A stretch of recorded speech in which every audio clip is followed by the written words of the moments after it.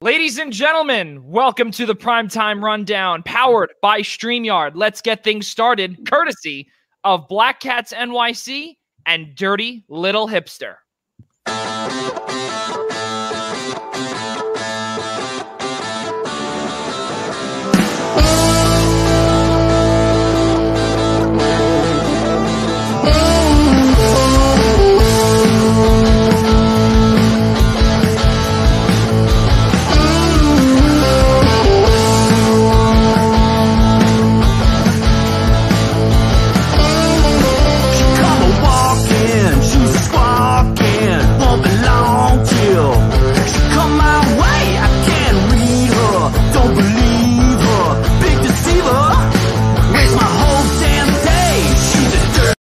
Well, unfortunately, we do not have a button where we could fade in and fade out because, that would be the more professional way. But we'd like to thank Andrew Giordano, Black Cats NYC, and also their new hit single, Dirty Little Hipster. It could be found on the following platforms: Apple Music, Deezer, YouTube, SoundCloud, Amazon Music, Spotify, Pandora, Google Play. Once again, it is called Dirty Little Hipster. So pretty good stuff here alongside my guys, Ian Schraier, Assistant Athletic Director of Athletic Communications at Adelphi University, NCAA Division II, and Rob DeLuca, a good friend of mine, and also a blogger for Pucks and Pitchforks. That sound right, DeLuca? That sounds perfect. Good. I'm Joey Jarzynka. We cannot thank you enough for joining us here on the Eastern Observer and the I-95 Sports Network and the Blackjack Media Group. Fellas, there are 3 Game 7s, and one of which is going on right now. So I think if the three of us are looking away for a quick second, I think all of our guests will know why. And I know me and Rob were just talking about it just a couple of seconds ago. I'm turning this way. I have the closed captioning credits on here, or the all the and Ian, what is that? I was trying to figure out the exact word for it. Whenever you mute it and you put the you put the closed captioning or subtitles. Okay, so I think I was right or close or whatever it was. You were there. I was gonna say, I mean, I should know this, but that's subtitles is the word you're looking for. Yeah, exactly. I really hope St. Francis was not listening, because if that's the case, well, that was my job before it even began. So, fellas, let's get things started. Ian, you're looking good. I love that haircut. Yeah, it's nice. I hadn't gotten a haircut in about 3 months, so I'm glad the hair didn't grow too long. The beard didn't grow out too far, so glad I could get all nice and clean cut for you there, Joey. You see, you got the haircut. I have the hair growth in my hair. We're trying to get some new follicles up here because it's not really looking too hot. But and Rob DeLuca, how are you, buddy? It's been a few weeks since we've had you on. I think it was episode number 27 you were on here. When the qualifying round was about to start, we made our predictions. Yeah, that's right. Yeah, the last was it's just hanging in there, working from home. It's been going into the city once in a while for sports, because working in sports, you don't do a lot when they're not playing. So that's right, and I think all three of us can attest to that, as well as we all do work in sports. So, fellas, let's get things started here. As we were just talking about, 3 Game 7s, 2 tonight, one of which going on right now, and the other one that might have given me permanent heart damage is going to commence tomorrow night, 7:30, right after the Kentucky Derby. Where is DB, Ian? Because he should be on here talking about Authentic, about his horse. Oh my goodness. I mean, listen, I know Tiz the Law right now is going up at 3-5, and by tomorrow it'll probably be 1-5. So if I was playing an exacta, I would say pair it up with a long shot and hope it comes in. There you go. Yeah, and I was going to say I'd have to hope here, and just because of that, and DB, I'll definitely text you tomorrow and say I have a big cigar for you, and I will be betting on Authentic win. Just get it done just for you, buddy. So really, really good stuff there. And let's keep it going. Ian, you're a Rangers fan. Rob DeLuca, you're a Devils fan. Let's talk about the Game 7s, and one of which that actually the third period just went underway right now. Currently, Colorado's leading 3-2 Nazem Kadri doing some good stuff. I think also Andre Burakovsky, Rob DeLuca was texting me earlier about it. But also, let's not forget how big is it, Rob and Ian, that Gabriel Landeskog, their captain, is not in right now. Can they get this done and hold a 1-goal lead? Anybody could take this one. All right. Well, yeah, as you see right now, they're hanging on. I mean, for anyone watching the game, I'm sure it's probably multi-screening, one for us and one for the game. But I think they're doing just fine right now. They're up 3-2, but obviously the goals are definitely not done here because the over-under has been 6 for most games, and the under has only hit once, and it was game 6, and the final was 4-1, so it was only a goal off. This series is known for goals. This game is far from over. But the fact that Landeskog was not in, he did get hurt in game 6. A devastating blow. You really thought it could affect the Avs. The Stars came out early, took advantage to get a 1-0 lead, but the Avs did not quit, and it reflected through the entire game so far. Now here we are, just as the third period starts, and they're hanging on. And you know what's absolutely crazy, Ian? You guys remember, the two of you got to remember this. Michael Hutchinson, when he was with Toronto at one point, he was so bad in Winnipeg trying to back up Connor Hellebuck. He could not get it done. And then in Toronto, he could not get it done either. And then all of a sudden, then Colorado comes knocking. And right now, he is ranked number 3 out of the remainder of the goaltenders that are still playing in the playoffs, and all qualified goaltenders with a 1.86 goals against average. Ian, your thoughts on Colorado and Dallas? And not only that, they are Colorado is one of 3 teams to come back from a 3-1 deficit. Well, thanks for taking my fact away from you there, Joe. I was actually going to start with that and say that it's the first time in franchise history that Colorado has come back to force a Game 7 after trailing 3-1. I'm just going to jump off here for a second and say I think it's incredible when you had 3 teams, Dallas, Vegas, and the Islanders, who had all this momentum up 3-1, and how the series have just changed so much. And now we're talking about 3 Game 7s in 2 nights. But with regards to Colorado and Dallas, they outscored Dallas 10-4 in the last 2 games. In the first 4 games of the series between Dallas and Colorado, Dallas scored 19 goals. I mean, we knew coming in how impressive of a player Nathan MacKinnon is. He's obviously a finalist for the Hart Trophy. But over the last 2 games, in addition to the goaltending, Joey, I agree to disagree with me here. Colorado has finally found their offensive niche, so to speak. They've found consistency offensively. They're getting good goaltending, as you have mentioned, which was really a huge piece for them in allowing those 19 goals to Dallas. So far right now, it's 3-2 Colorado. The Burakovsky goal was fantastic. Not sure if you got to see where that snipe of a shot into the top right corner of a Khudobin's shoulder. But it's been a great series. And right now, I mean, listen, Colorado can score with the best teams in the league. So edge to Colorado right now with a period to go. And not only that, too, a lot of us have really thought that Colorado would be one of the, and especially from a few years ago, that this team can probably steamroll everybody and make it to a cup final and potentially multiple cup finals. And we're not talking about over a span of like 10 years. We're talking about like this could be a dynasty that Joe Sakic is currently building right now. And, you know, Dallas, you talk about Colorado finding their scoring niche, Ian. How about Dallas, though? Because really, Dallas was so bad coming into the cup playoffs and also into the qualifying round, where I have to head back into the beginning of my book here. And it's, if I'm not mistaken, they were ranked in terms of goals for.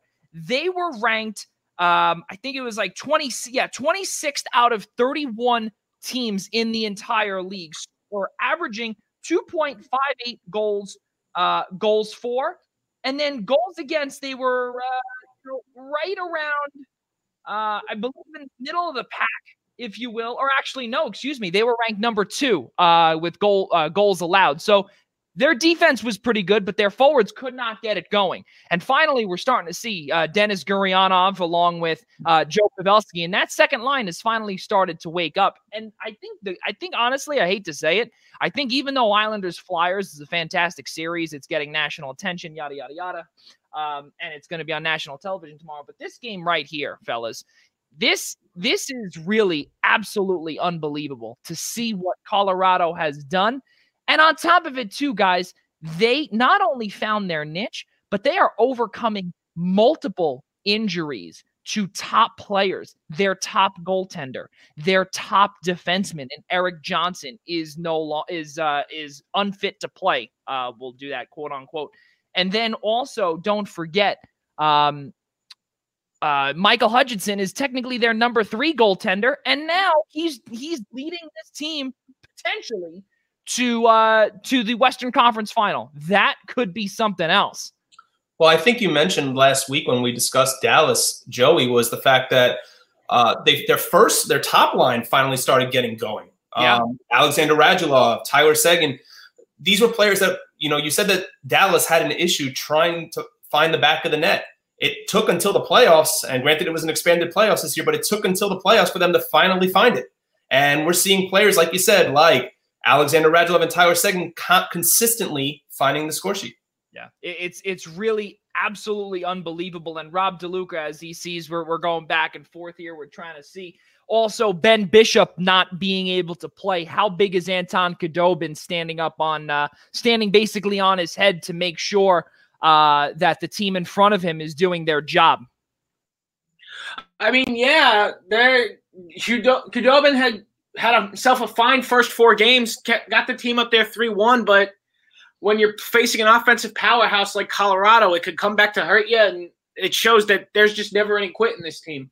I will say, though, that I definitely underestimated this Dallas team. I had them losing to Calgary in very quick fashion, and I had Colorado winning this series in very quick fashion, and yet here they are, advanced past Calgary, and in a Game 7 with Colorado, which I just did not expect to happen. But Dallas this is just the kind of year 2020 has been, where you don't understand what's going on, and Dallas is pretty much out here proving it. It's really unbelievable, as you said, with the year 2020 being completely different, with 2020 throwing curveballs left and right, and consistently just throwing us different things to try and fight off, to see if we can overcome any obstacles. And right now, with these Game 7s, is really unbelievable to see where, as we did say earlier, 3 teams, Colorado, Vancouver, along with Philadelphia, they have come back from a 3-1 deficit to force a Game 7. Whether or not those teams come out and win 4 consecutive games, now that would be something. Fellas, let's keep moving on here. Obviously, again, there's a lot of talk with Philadelphia that Oscar Lindblom came back yesterday. That was an amazing story. He has not played since December 7th due to a rare form of blood cancer, bone cancer, if you will.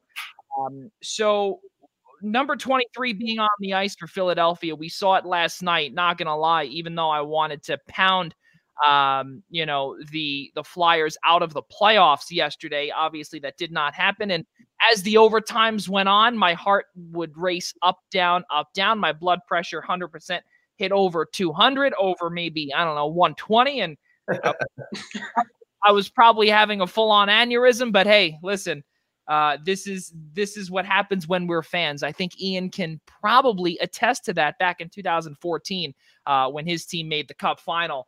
Unfortunately came out on the losing end of it, but still. Don't show that Alec Martinez photo anymore. Please, please. No, we only do that when PMAC is here. Yeah. So let's talk about Oscar Lindblom, and not only the emotional impact, but also the impact that he made in the game as well, because AV has been dealing with blow after blow, and this one right now with Sean Couturier out, he had to replace him with a few other guys, Scott Lawton, and also Oscar Lindblom made his playoff debut for 2020 last night, and pretty much did a doozy, Ian. My MVP of this series so far, at least from the Flyers end, has got to be Carter Hart. I mean, he single-handedly has forced a Game 7 in this Islanders-Flyers series.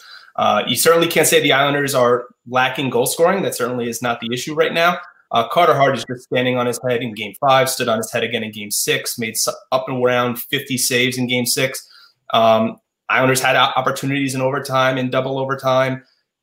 It's just been an exceptional performance in this series by Carter Hart.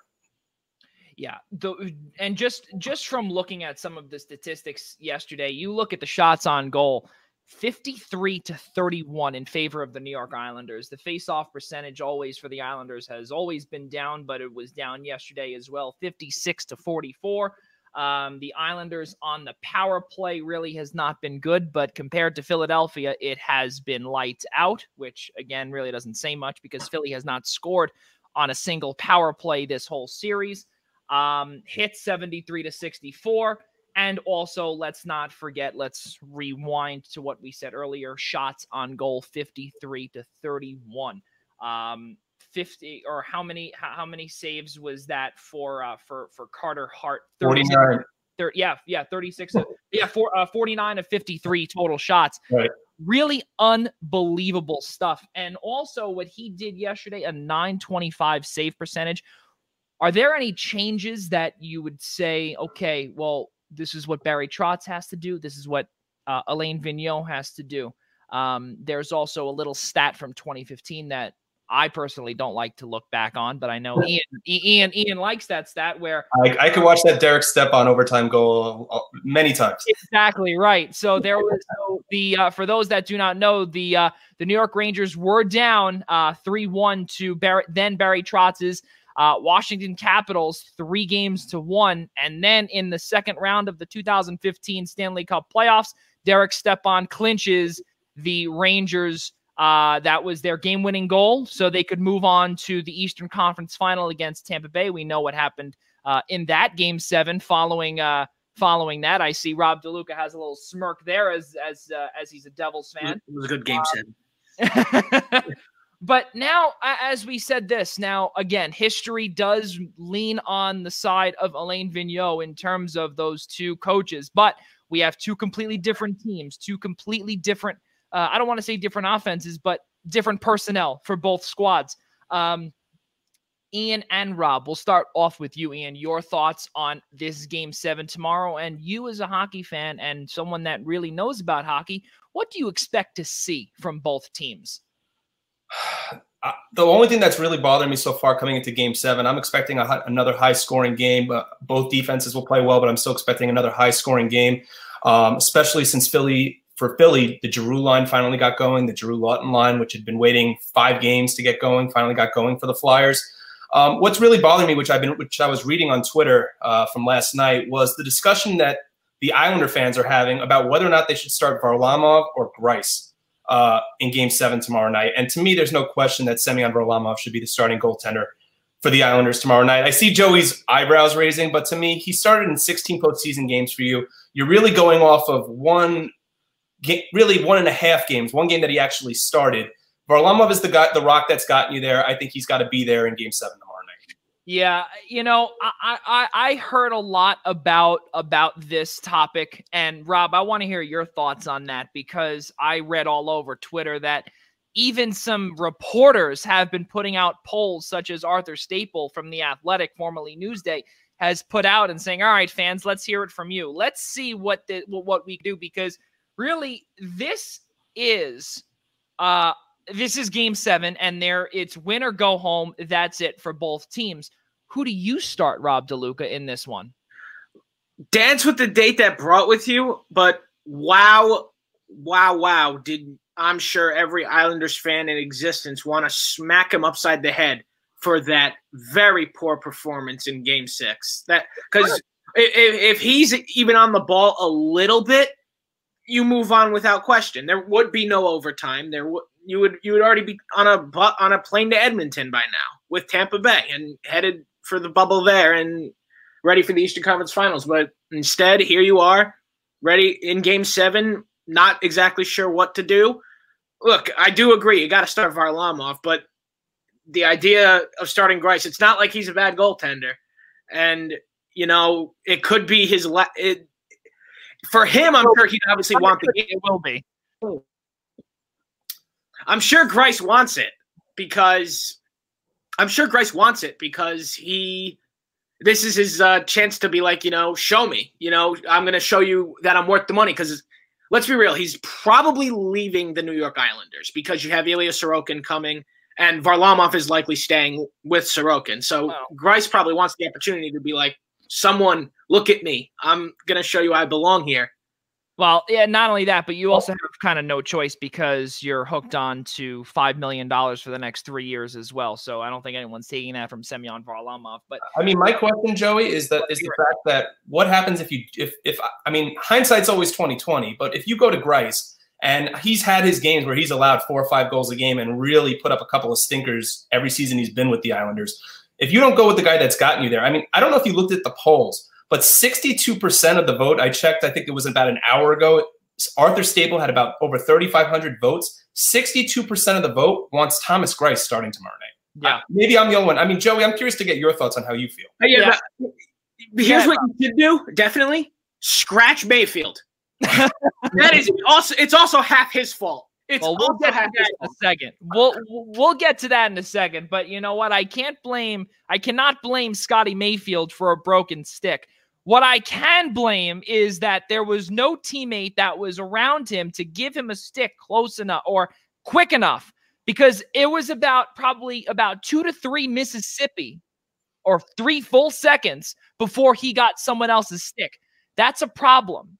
To answer Ian's question in terms of my thoughts, well, he's now had 2 consecutive losses, both of which had under a 90 save percentage. He allowed 28. He allowed 4 and 5 goals combined. Combined 9 goals in the last 2 games, and this was on 63 total shots. That is not a recipe for victory. And right now, what I look at, Dallas has just tied this game up as well. We'll come back to that in just a second. But continuing on with Grice, guys, right now, the way that Thomas Grice is, this is something that Ian has said before about others, is that he's playing with house money. He has nothing to prove. He has nothing to lose. He has nothing because the only thing that he does have to lose, would be, a big contract. He's not getting a big contract anywhere he goes. He's been a rock in the playoffs for the Islanders going back to 2016. We remember him, leading the Islanders or being in front or I guess behind the team with Tavares leading the charge and against Florida, but then completely stinking it out against Tampa.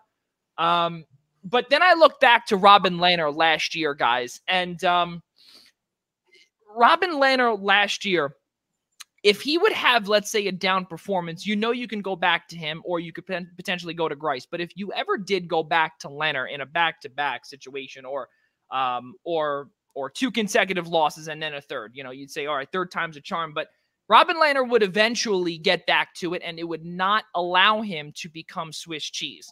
Here right now, the way it looks, I don't know Varlamov's how his mental state is. And I don't know if 2 days is going to be enough for this. I personally believe that there were a few goals, not all of them, because you cannot blame all 9 goals on Varlamov. You can't do it. I would say, though, probably about half, if not a little bit more than half, are his fault. But you also have to blame the defense as well. That's also in front of him, too. And that's where Rob DeLuca comes in and says, okay, well, we got to bench Scotty Mayfield. Yeah, because it's not just the broken stick. No. I could count consecutive plays where it's his fault. Right. It's not only the broken stick, but see, this is the part where the Islanders are in a very good position with defensive depth, because now you can potentially take a couple of guys out. But again, this is a game 7. You don't want to get too crafty. You don't want to get too, you don't want to think too much into it or too creative or anything along those lines. Do I think Johnny Boychuk should go in? I don't know. I don't know what I wouldn't.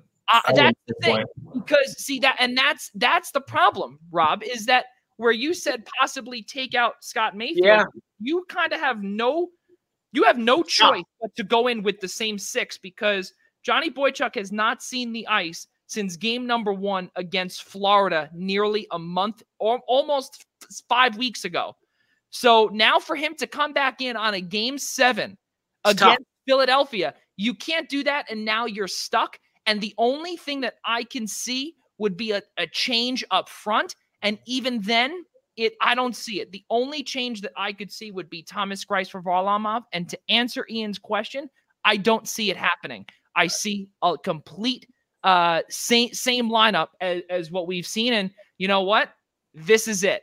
There's no coming back from it, and I think that you can't put Ross Johnston in, especially for Derek Brassard, who has lived up to his nickname, Big Name Brass. Brassard's on a roll. You can't bench him now. Right. That's it. And to me, it's not like the Islanders are getting blown out of every game that they're playing in. It's not like they're losing games 3-4-0, and Varlamov is giving up bad goal upon bad goal. They were up 3-1 for a reason. A big part of why the Flyers have tied the series is also because of Carter Hart, but also because their top line has finally gotten going. Oh, yeah. Without Sean Couturier on the ice. So to me, if I'm Barry Trotz, I'm keeping everything as it's been. It's worked so far. There's no reason why it wouldn't work in Game 7. Yep, and the big thing to do, contain Kevin Hayes. This is a guy who had just came into this series and decided, you know what, we may be down 3-1, but I'm not letting us go home. And he's been an absolute difference maker out there. He's scored in quite a few games of this series. And yeah, honestly, Joey, I said it to you via text message last night. When I saw that Lindblom was coming back, I'm like, watch out. This could end up very, very interesting for you. And sure enough, he didn't score or get on the score sheet per se, but he had a few hits out there. His physical presence was there. And also I just want to say this because I know we got to get back, but people, I got to say it. On Twitter, I saw a lot of people complain that, like, how could you put Lindblom back in the lineup after all? Like, how can you think it's medically okay? Like, oh, look, there's the NHL not caring again. Like, this is someone who has been out for months. This is someone who has had medical staff watching him for months. If he was not ready to go, there would be zero reason to drag him into the lineup because he's not an offensive difference maker out there. So if they felt he was not even the slightest bit 100% healthy, he wouldn't have been there last night. And I feel like people who think otherwise don't necessarily understand what the extensive medical process to clear someone in hockey goes through. It's a lot, and it just is something that irks me, thus this little rant here. But yes, overall, Lindblom made a huge difference maker just emotionally for the Flyers, even though we went through 2 overtimes. And listen, Rob, I like your and Ian, I want to get your thought on that in a second, because we've said this, I think, on every single show that Ian has been a part of. And I always like to go back to a really good sideline reporter for CBS that we always bring up, where Melanie Collins has said on Twitter multiple times to multiple people that have come in and basically, said derogatory things about her things on the side, is that Twitter is a cesspool. And regardless of what we see on Twitter, whatever it may be, we have to use it for our business. But in terms of that, something so stupid to say, because I hate to say it, we look back at some of these guys like, I don't know, how about Anthony Rizzo? How about John Lester in the world of baseball? These guys had cancer. These guys came back and now have made not only an impact in Boston, in Chicago, in Oakland, wherever John Lester was, now in Chicago also. They're both teammates. That, unfortunately, I'm sorry, is probably one of the dumbest things that the Twitter world could even bring up. If you need a spark in the lineup, especially you're down 3-1, as Ian Schraier always says, you're playing with house money. What does it matter? Put something in and try a different formula. You have nothing to lose. Ian, your thought. I think if you guys want to talk about sparks right now, what the Islanders need for a spark is for Jordan Eberle to up his play. He's been playing horribly. I mean, I don't know what more you need to say to that than that. I mean, I'm not going to throw any shade at Anthony Beauvillier because of what he's done for that team in the postseason. And the Flyers have really done an exceptional job of keeping Beauvillier and really that entire line in check for the most part. It's really been the top line of Barzal and Anders Lee. I would say obviously Brock Nelson's done a great job in the second line, but it's really been Barzal and Lee that have really produced a lot of the offense in addition to Pajot in this series. But they need Jordan Eberle to contribute now. Yeah, I mean, like, well, you guys didn't pay him this money to play like this. I tell you that right now. Well, how much? I will say a big contract, no? Right. Yes, for sure. And he took what I think it was. I don't want to call it a pay cut, but in terms of average annual value, yes, he kind of did take a pay cut, but he did have longer the years were obviously stretched out. So it basically came out the same, etc. Helped out the team and for the long run. But right now, again, we have to give Jordan Eberle credit. If it was not for him for certain goals, both against Florida and also, and that's Colorado now scoring 4-3, Andre Burakovsky again. If it wasn't for Jordan Eberle, guys, we would not be where we are. But right now, this is the worst time to go through a slump. Literally the worst time, especially when you're on the Actually, it was Ian Schreier's favorite New York Ranger of all time, Vladimir Mesnikov, getting the goal here with 3:40 to go. But it's not like Eberle's playing on like the third line, the Pajot or something like that, and maybe expect a little contribution. He's playing on their number one line. And like you said, Joey, this is the worst to go through a slump. The worst. And you know who actually has come out of a complete slump, and me and Rob DeLuca, we were actually talking about it a little bit last night, is Matt Martin on the fourth line. We're starting to see him score some goals here. So, and just like that was a tie game. It's the other way around now, where Dallas has now just scored. Now it's 4-4. So as we keep moving on with this, so Ian, your final thought on the Islanders and the Flyers. Who do you think comes out on top? Not who do you want. Who do you think comes out? Hey, listen, last time you asked me that question, I think it was one of the games in the Capitals series, and I took the Islanders. But right now, I think all the momentum right now is on the Flyers side. I would really hate to go against the Islanders here, even saying it as a Ranger fan. And I know my father-in-law sitting on the couch near me, really giving me an evil look for saying that. But I'm going to take Philadelphia right now. They're playing real well. Carter Hart is right now stealing this series, and I think it kind of carries over into Game 7. Yeah, there's no doubt about it. I have to agree with you there. And me as an Islanders fan and Rob DeLuca, listen, you are the king of jinx. Every time. Listen, here's a story. You want to tell it? I think. Hold on. I'll give a little preview here, or prerequisite, if you will, and then Rob can finish that. So there are times, Ian, and to all of our guests out there, when Rob would text me and say, "Oh, score! It's over," when it's only 1-0 and it's 17 minutes to go in the first period. So whatever the case is, however you may take it or anyone may take it out there, no, it's never over until, as they say, the fat lady sings, and she has not sung yet. No, not even close. But here's how that started, because there were Columbus. It was Columbus-Toronto actually. Yeah. In Game 6, or no, not Game 6. Sorry, Game 4 of the best of 5. Columbus scores to make it 3-0. There's like 7 minutes left in the game. So I'm texting Joey. I'm like, oh, it's over. Columbus 3-0 lead. We're moving on here, folks. And then, of course, 4 minutes are left in the game, and it starts. Toronto gets a goal. And Joey's like, oh, it's not over yet. I'm like, dude, believe me, they ran out of time. 30 seconds go by. They score again. Yeah. 30 seconds left. The game is tied. Toronto wins in overtime. He is forever. I thought I broke the city of Columbus that night. I thought I might have broken it. Yeah. But they ended up winning Game 5 with these. But yeah, it's happened more than once, because when did I do it? Oh yeah, when even though the Flyers ended up winning Game 5, the Islanders are down like 3-1 late. Yeah.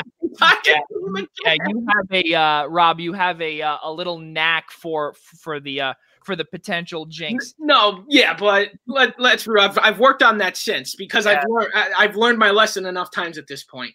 That is, I do believe. But it happened. But listen though, it happened only about 6 hours ago, or no, I'm sorry. When did this game start? 2 hours ago. So I believe you said Andre Burakovsky. It's over. Let's continue moving on, fellas. No, I never said it's over. I have yet to say it's over today. I have yet to say it's over. I have not yet said it's over because I knew it wouldn't be because I should have bet the over. I didn't. I have the Avs on the money line, so this is giving me a lot of problems now. Let me tell all of our guests this, and also Ian Schraier too. We're both New York residents. Rob DeLuca lives in New Jersey, so he's a little bit of a with sports gambling. Yeah. Polo on one side and maybe something else. I've got the Italian in me too, but I'm taking the Islanders tomorrow night. I think when it comes down to it, this game, these are two very talented teams. This Game 7, as most Game 7s do, is going to come down to how the game is coached. And we know for a fact the New York Islanders have the better coach in this matchup here. It's not even close. And you think Barry Trotz is going to allow 3 consecutive losses here? You think he's going to let that happen again after it happened to him with Washington? No. Barry Trotz is going to bounce this team back, whip them into shape, and you're going to see the Islanders sneak by. Listen, Ian. Rob could channel his inner Herb Brooks from Miracle right there. That was actually pretty good. Not only that, I was going to say, Ian can probably attest to this as well, but you'd figure also third time is a charm in terms of AV because, listen, he made it to the Cup final twice, and you figure third time is a charm for him to win it. And right now, Rob, I have to disagree with you right now. The way it looks right now, AV right now could potentially be the better coach. I mean, don't get me wrong. There's a lot of a lot of speculation where it could be the end of the regular season for the Islanders all over again. It could be deja vu where we could see an absolute or an utter collapse like how we did in how we saw it at the end of February and into early March just before the COVID shutdown. We have no idea. But I want to keep moving forward, and we'll get back to Dallas and Colorado a little bit later. Ian, I want to hear your thoughts about Thatcher Demko for Vancouver because, listen, you're all over the goalie train right now, but this goaltender, listen, the last 2 games in 0.47 goals against average, and he ranks number 1 in terms of all goalies that are still playing right now, which, again, is only 8 goaltenders, but he's right now on the Mount Rushmore for Vancouver. And on top of it, he is a part of Games 5 and Game 6 winning. Let's hear it. Do the Canucks need Jacob Markstrom anymore? I mean, no. I mean, all he did was make a spot start and results in what he's allowed 1 goal in 2 games and a combined 90 saves in 2 games against Vegas, no less. Yeah. This is absurd goaltending, and I apologize for my reaction on camera here, but Hutchinson just made a glove save at the buzzer. He was down and out, reached out his glove, managed to snag it at the buzzer to send this game to overtime. And Joey, we can have a little fun here, a little Eastern Observer overtime challenge. We can for sure, but let Ian finish this in terms of Thatcher Demko, and then we'll have to get back to that. Ian, any your thoughts on I said, it's 90 saves in 2 games. I wouldn't even say that he's brought the Canucks back from oblivion. I think Vancouver's had a really nice series. The problem is just Vegas has just been by far the better team through the first 4 games. But Demko on his own, in similar way to Carter Hart, except the fact is Demko is not even allowing Vegas to get on the scoreboard right now. And I'm not even. I slightly disagree only with the fact that Vegas has been the better team all 6 games. It hasn't even been close. Vegas has outplayed them every single night. And it's literally because of Thatcher Demko that there's a Game 7 tonight. And I will say, as a Devils fan with Vancouver's first-round pick, this is getting on my nerves because Vancouver might have been making the pick even worse. And what makes it even better is the fact that he's completely overshadowing the play of Robin Lehner, who's been fantastic for 6 games. And I am a big Robin Lehner fan. I absolutely love his story. I just love how he's playing. Wherever he goes, I hope he gets big money as the starter. I'd love him as backup in New Jersey, but that's a little too expensive for just a guy who's going to play who would play only 30 games. So wherever he goes, I'm rooting for him. You look back. He gets more than that 1-year deal he got in Chicago when he didn't want to re-sign with the Islanders. Well, let's not. Well, hold on 1 second. Let's just get that out of our heads for 1 second. It's not that he didn't want to re-sign with the Islanders. It was Lou Lamoriello needed to get someone closest to Ilya Sorokin to come over, and on top of it too, he originally wanted Semyon Varlamov, which is, in my opinion, mind-blowing because I'm pretty sure I said that to you last night. I'm like, you let go of Robin Lehner for this? Yeah, well, that was the whole thing. Because a lot of people have said this, and this came out publicly, was that Lou Lamoriello wanted Varlamov for many, many years, going back to his days in Toronto. So, hearing that and now him being able to get it with the goaltending coach gurus and Barry Trotz and Piero Greco and Mitch Korn, the goalie whisperers as they're both known around the league. Robin Lehner yesterday really he let up 3 goals on 18 shots, 15 total saves in .864 save percentage. You look again as Rob and Ian were just talking about, Vegas has outplayed Vancouver. But don't get us wrong here. Vancouver, Quinn Hughes, JT Miller, Elias Pettersson. Ian, we said this a few shows ago, and we heard something. We've seen it also on Twitter. We've seen it a lot of places where we're starting to see Vancouver fans, and not only that, but also we know how, let's just say, a fantasy world that the Canadian media lives in, especially, and no offense to the well, they're the last Canadian team left, so right. Well, not only that, but also even with Toronto too, they literally live in a fantasy world. Where's my guy? Where's my guy Ryan Payton to vouch for that on Sirius XM? But he'd be able to vouch for that. But going back to what we were saying though, Vegas 48 shots on goal, Vancouver 23. As I was just saying earlier.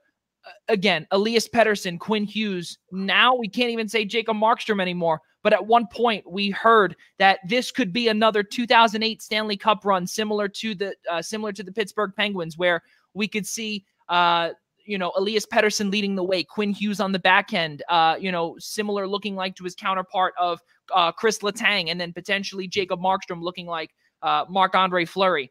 But now we're starting to see Thatcher Demko come in. Again, I don't want to say if it's beginner's luck, but 48 saves on 48 shots on goal yesterday, absolutely insane. Game 7 comes your way 9 Eastern tonight. Again, and the power play for both teams have been utterly abysmal, combined 0 for 9 yesterday. And also don't forget, Vancouver had 18 giveaways yesterday, and Vegas could not execute on a single one. And also Vegas 43 compared to 26 hits. I want to know your thoughts, guys, on a Game 7 and also this random stat, courtesy of the Elias Sports Bureau. Teams trailing 3-1 and winning games 5 and 6 are 29 and 28 in all-time Game 7s. Talk about tight. Talk about tighter than tight. You can't get even the little ink through that. Ian, your thoughts on that? Oh, I was going to say, let's let DeLuca start this one since I took the last one. Okay, there you go. All right. I get that just tells you the beauty of Game 7s. You never, ever know what's going to happen. We've got one going to overtime now. I'm sure we're going to have just as much excitement. Did we lose Rob DeLuca? I don't know. I was actually going to ask you if that was my connection, but I don't think it is. I think that is Rob DeLuca having a little bit of internet issues out in New Jersey. So Rob DeLuca, if you can hear us, I think we did have a little bit of. Yep. All right. Rob DeLuca is back. Yeah, all right. Yeah. I'm sorry. So, start from the beginning, Rob. Yeah. Very weak Wi-Fi. I apologize. But yeah, that's the beauty of Game 7s is just that you really never know. And we've got one in overtime now. We're probably going to have just as much excitement tonight at 9 o'clock, tomorrow night, 7:30. The beauty of Game 7 is you just never know which way it's going to go. For tonight, you obviously know you got Thatcher Demko. Because it's a back-to-back, you don't know what Coach Pete DeBoer is going to do in goal tonight. And he doesn't even tell you anymore because of the drama with Fleury's agent. He doesn't even tell you who starts in goal anymore. He just kind of lets you see it when whoever leads it out in warm-ups. But it'll be tough. Because, Joey, to your point about Robin Lehner, he very rarely has 3 bad games in a row. So where he'll find it again. So because of that stat, will he get the start or will he go to the seasoned veteran of Marc-Andre Fleury? We don't know. But, yeah, I believe tonight's game had a single bad – I mean, I know they put Fleury in on the second half of those back-to-backs, but has he even really had a bad game yet? And that's why, to me, in Game 7, I really got to take Vegas here. I mean, I know Demko's a great story, nice little Boston College product. You know, there's nothing I love Vancouver's story. But right now, I got to stick with the hot team here in terms of the team that most people have going to the Stanley Cup final right now, and that's Vegas. I mean, Leonard's been great in goal. He's only allowing 1 or 2 goals a game. It's just that Demko's been better. And they're outplaying Vancouver offensively in every game of the series. So there's no reason for me, at least, to go against Vegas here in Game 7. I'm not going against Vegas here tonight. I think they'll find a way. I don't know how they'll find the way, but they're going to find the way. And they will somehow find it past Thatcher Demko, and they will. But, of course, that will require a superb goaltending effort from either Robin Lehner or Andre Fleury. Well, I'm going to throw my 2 cents out here, fellas. And right now, I think with the Game 7 with Game 7, obviously, here, I look back to last year as Rob DeLuca was just pointing out about the statistic of Robin Lehner. And we saw last year where he lost 4 straight and was swept against the Carolina Hurricanes. Get that smirk off your face, Ian Schraier. I'm sorry. You know what? Every fan talks to me about Adam Henrique, but last I checked, the Rangers were the last team to find the final. Last I checked. Even I'm over it at this point. Years ago, we went to the final. We walked to the very same Kings team. There you go. So what we were saying earlier, obviously, with to me comes experience. Robin Lehner right now, he's again, there's a little bit of a stutter, a bump in the road, if you will, for Lehner. But don't get me wrong here. It's similar to the Varlamov situation. And in my opinion, I would go with experience here. And this most likely is the unpopular opinion. But I'd have to go with Marc-Andre Fleury because Ian's point, has he really had a bad game? No, he has not. Again, and this comes back to the team in front of them. And I personally believe that we are starting to see something that was said back in June and July, that towards the latter part of the playoffs, we are going to be seeing fatigue from every single player. This is starting to happen, folks. This is going to be, you might see one of the slowest Stanley Cup finals in all of history. Why? Because you had 3 months off, give or take 3 months or 2.5, 3 months off. And now you're not coming back into the regular season. You're coming in full speed. You're not taking a few, you're not taking a few reps away, or these AHL guys or junior guys are not coming in lieu of you to potentially take you out of a game or whatever the case is. You're going into this full force. And not only that, you're going into this with the big boys. So in my opinion here, I think you have no choice but to start Fleury. And I don't really see any depth changes here for Vegas because they really don't have any. They really don't. No, their lineup is solid. They have not the only change they could make, much like the Islanders, is in goal. That's it. And that is the problem. The only thing for Vegas is that, and they can roll all 4 lines just as well as the New York Islanders. They have scoring from top to bottom with the exception of Ryan Reeves. And don't get me wrong, he can score as well whenever he wants to. He's not the, prolific scorer that, that Mark Stone is or anything like that. He's the big enforcer. But Joey, don't get me wrong. I would not mind seeing Thatcher Demko pull one more out and send Vancouver to the West Final. I think it would make the story that much better. Oh, the story, they'd be the official Cinderella story of the NHL playoff. Like, you get a March Madness story, that would be the NHL bubble story. Not even a question. Yeah, and also let's not forget too, Vancouver as well. The way that they were playing in the beginning, I personally did not believe. And also when they lost that first game, they were shut out by Minnesota in the qualifying round. I thought that they were done. They were toast. It was over for them. And now look where they are. Yeah, I had a feeling that they would beat Minnesota just because Minnesota's in a bad spot right now. Their depth is low. They really could have used that number 1 overall pick from the rigged draft lottery, but it didn't end up. Stop it. I mean, look, do I think the Rangers won the pick fair and square? Yes. Does that mean I agree with the process that the league went through to get there? Not even a little. I would agree with that. I will agree with you there. The way they went about doing this was what was all wrong. The drawing itself was fair and square, although he really did fumble the ball into the hole before this whole thing started. Hold on 1 second. New York Rangers. Oh, wait a second. Oh, hold on. Let me like, you can't tell me we didn't have a repeat of 1985 NBA style there. Oh my goodness! Wow! Showing your age. So basically, what Rob DeLuca did is he just compared Alexis Lafreniere to Hakeem Olajuwon, right? Is that exactly? No, I just compared it to Patrick Ewing, apparently. Now that as we were just talking about, Rob DeLuca did say some Bucci Gross overtime type style here on the Eastern Observer. What do we have here? Who do we have scoring for these two? And is it a one team? You guys have one player or potentially two players?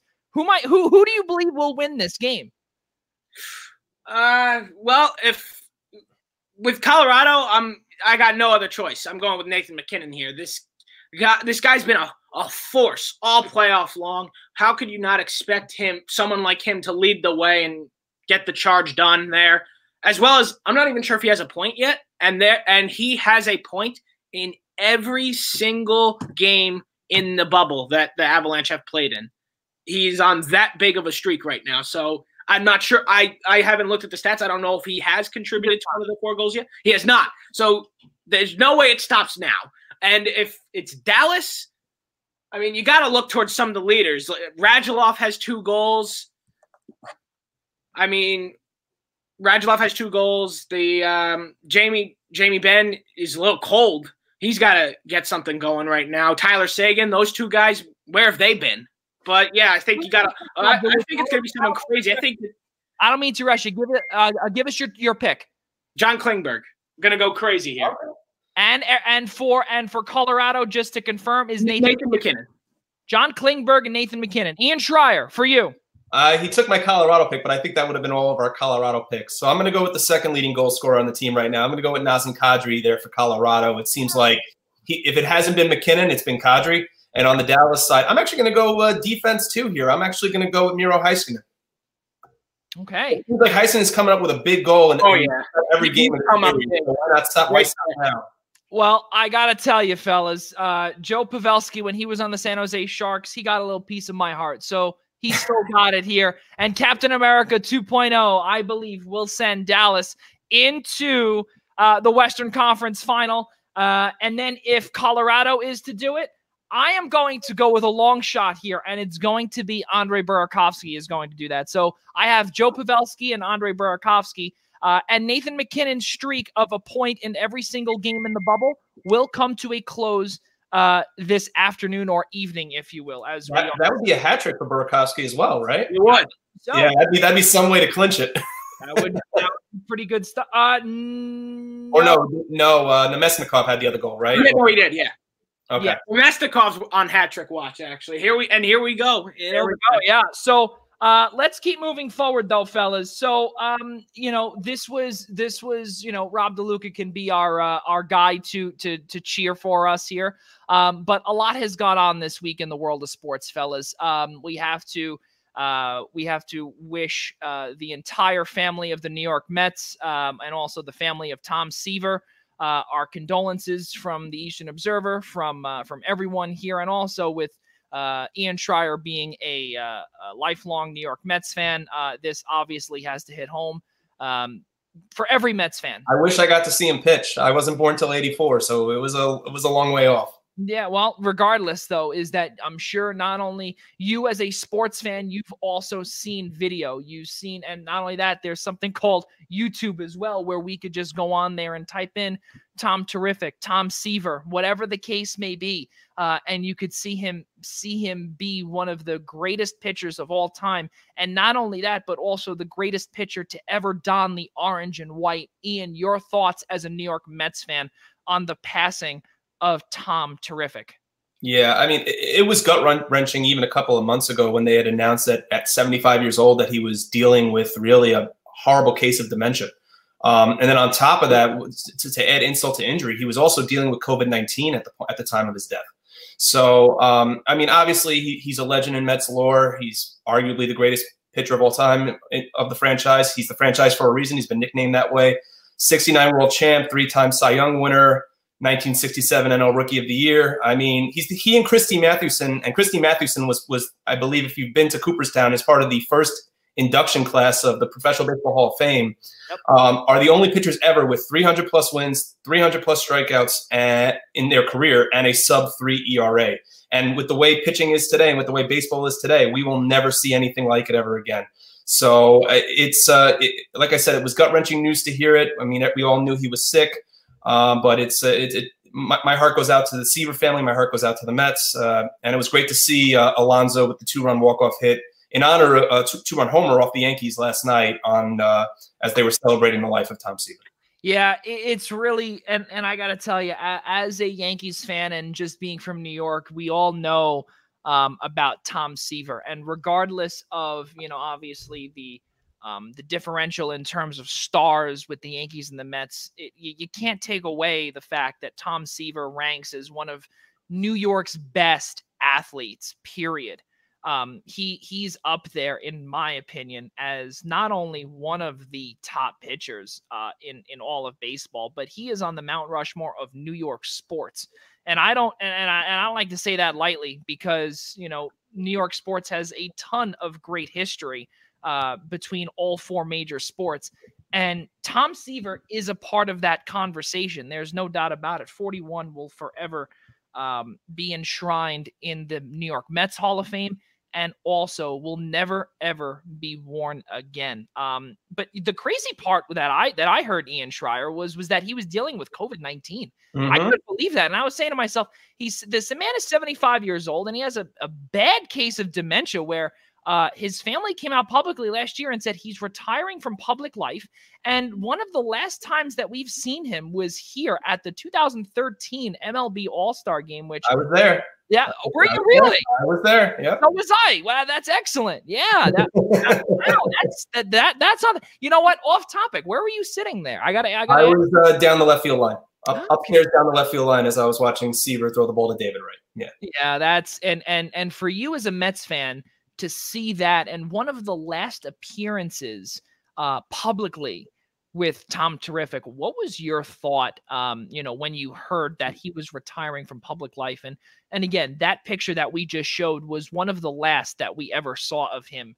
And again, looking like there was also, I don't want to say something wrong with him, but for those that know about dementia, my own grandfather had it, and we've seen blank looks from dementia patients, and I know it all too well. And it's something that you can never, it'll never go away. So there have been times, I remember when they showed Tom Seaver on television and you saw it loud and clear, that there was that blank look where he was scared. He didn't know where he was. And, but going back to what I was saying, Ian, it's very difficult. You're 75 years old and your mind is no longer there.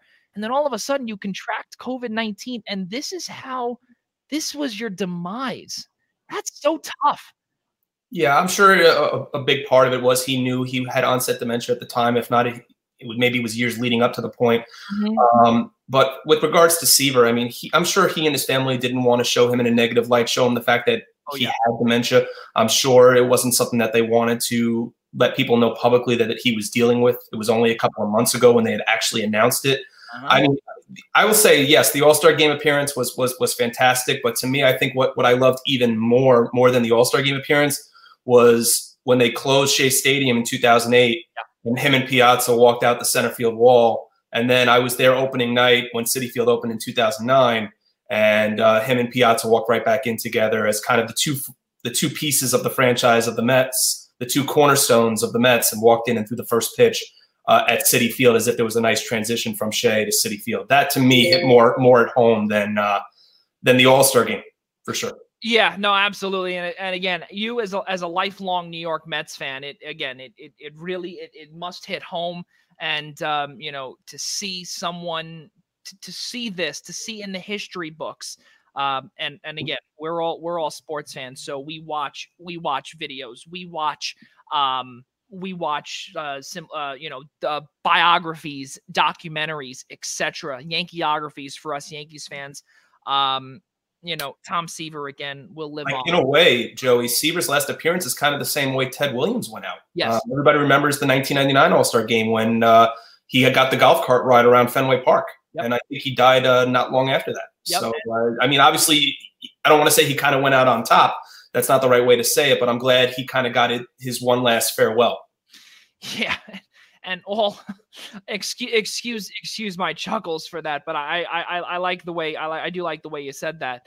But again, all joking aside, though, we look also back to George Steinbrenner when in 2008 when they were closing Yankee Stadium and he had no idea where he was. You know, there were bouts where he was looking up and he really didn't know, and then for a quick second then he waved, but it was for the most part, he was extremely in awe, but also then again, he really did not know where he was. Rob DeLuca, again, we're both Yankees fans, but again, to hear Tom Seaver, you know, we've heard all about him. We know all about him. He is one of the best pitchers in New York history, not only Mets, New York baseball history. What did you think about when you heard this? Yeah, I mean, look, this just felt, especially after the week we were having in sports with people we lost, and then and then 2020 throws us that punch. Are you kidding me? Like, we had just lost John Thompson, Georgetown legend, and now what was it? 12 hours later, I think we lose Tom Seaver.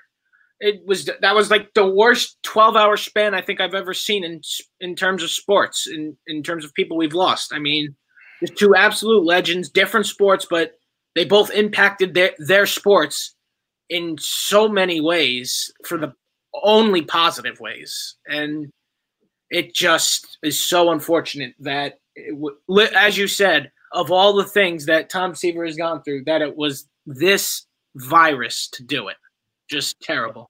Yeah, it really is a shame, and really 2020, please speed up and get the hell out of here for sure, because again, we haven't gotten to John Thompson yet to speak about him, but we'll get to that a little bit later. I know that was not really on our prompt or something that we didn't even speak about, which honestly, I apologize for that, because John Thompson he's another legend in the world of college sports, but also in the world of sports period. What he's made, what he's done for the world period, and then also the world of basketball as well. So concluding with Tom Seaver, 311 wins, 205 losses, a career 2.86 earned run average in 4,783 innings pitched, 3,640 career strikeouts. He actually had one save. He started 647 games, and he appeared in 656 total. George Thomas Seaver will never be forgotten. Let's keep moving forward, fellas. And as we did say just a couple of minutes ago, the legendary John Thompson, he did pass away as well. He was not a well man towards the latter part of his life. Georgetown head coach, Hall of Fame head coach. His son, John Thompson III, was let go from Georgetown following the 2017 season, 2016-17 college basketball season, where the all too known Chris Mullin, John Thompson fight towards or the last game of the of their season, which was the Big East tournament at Madison Square Garden.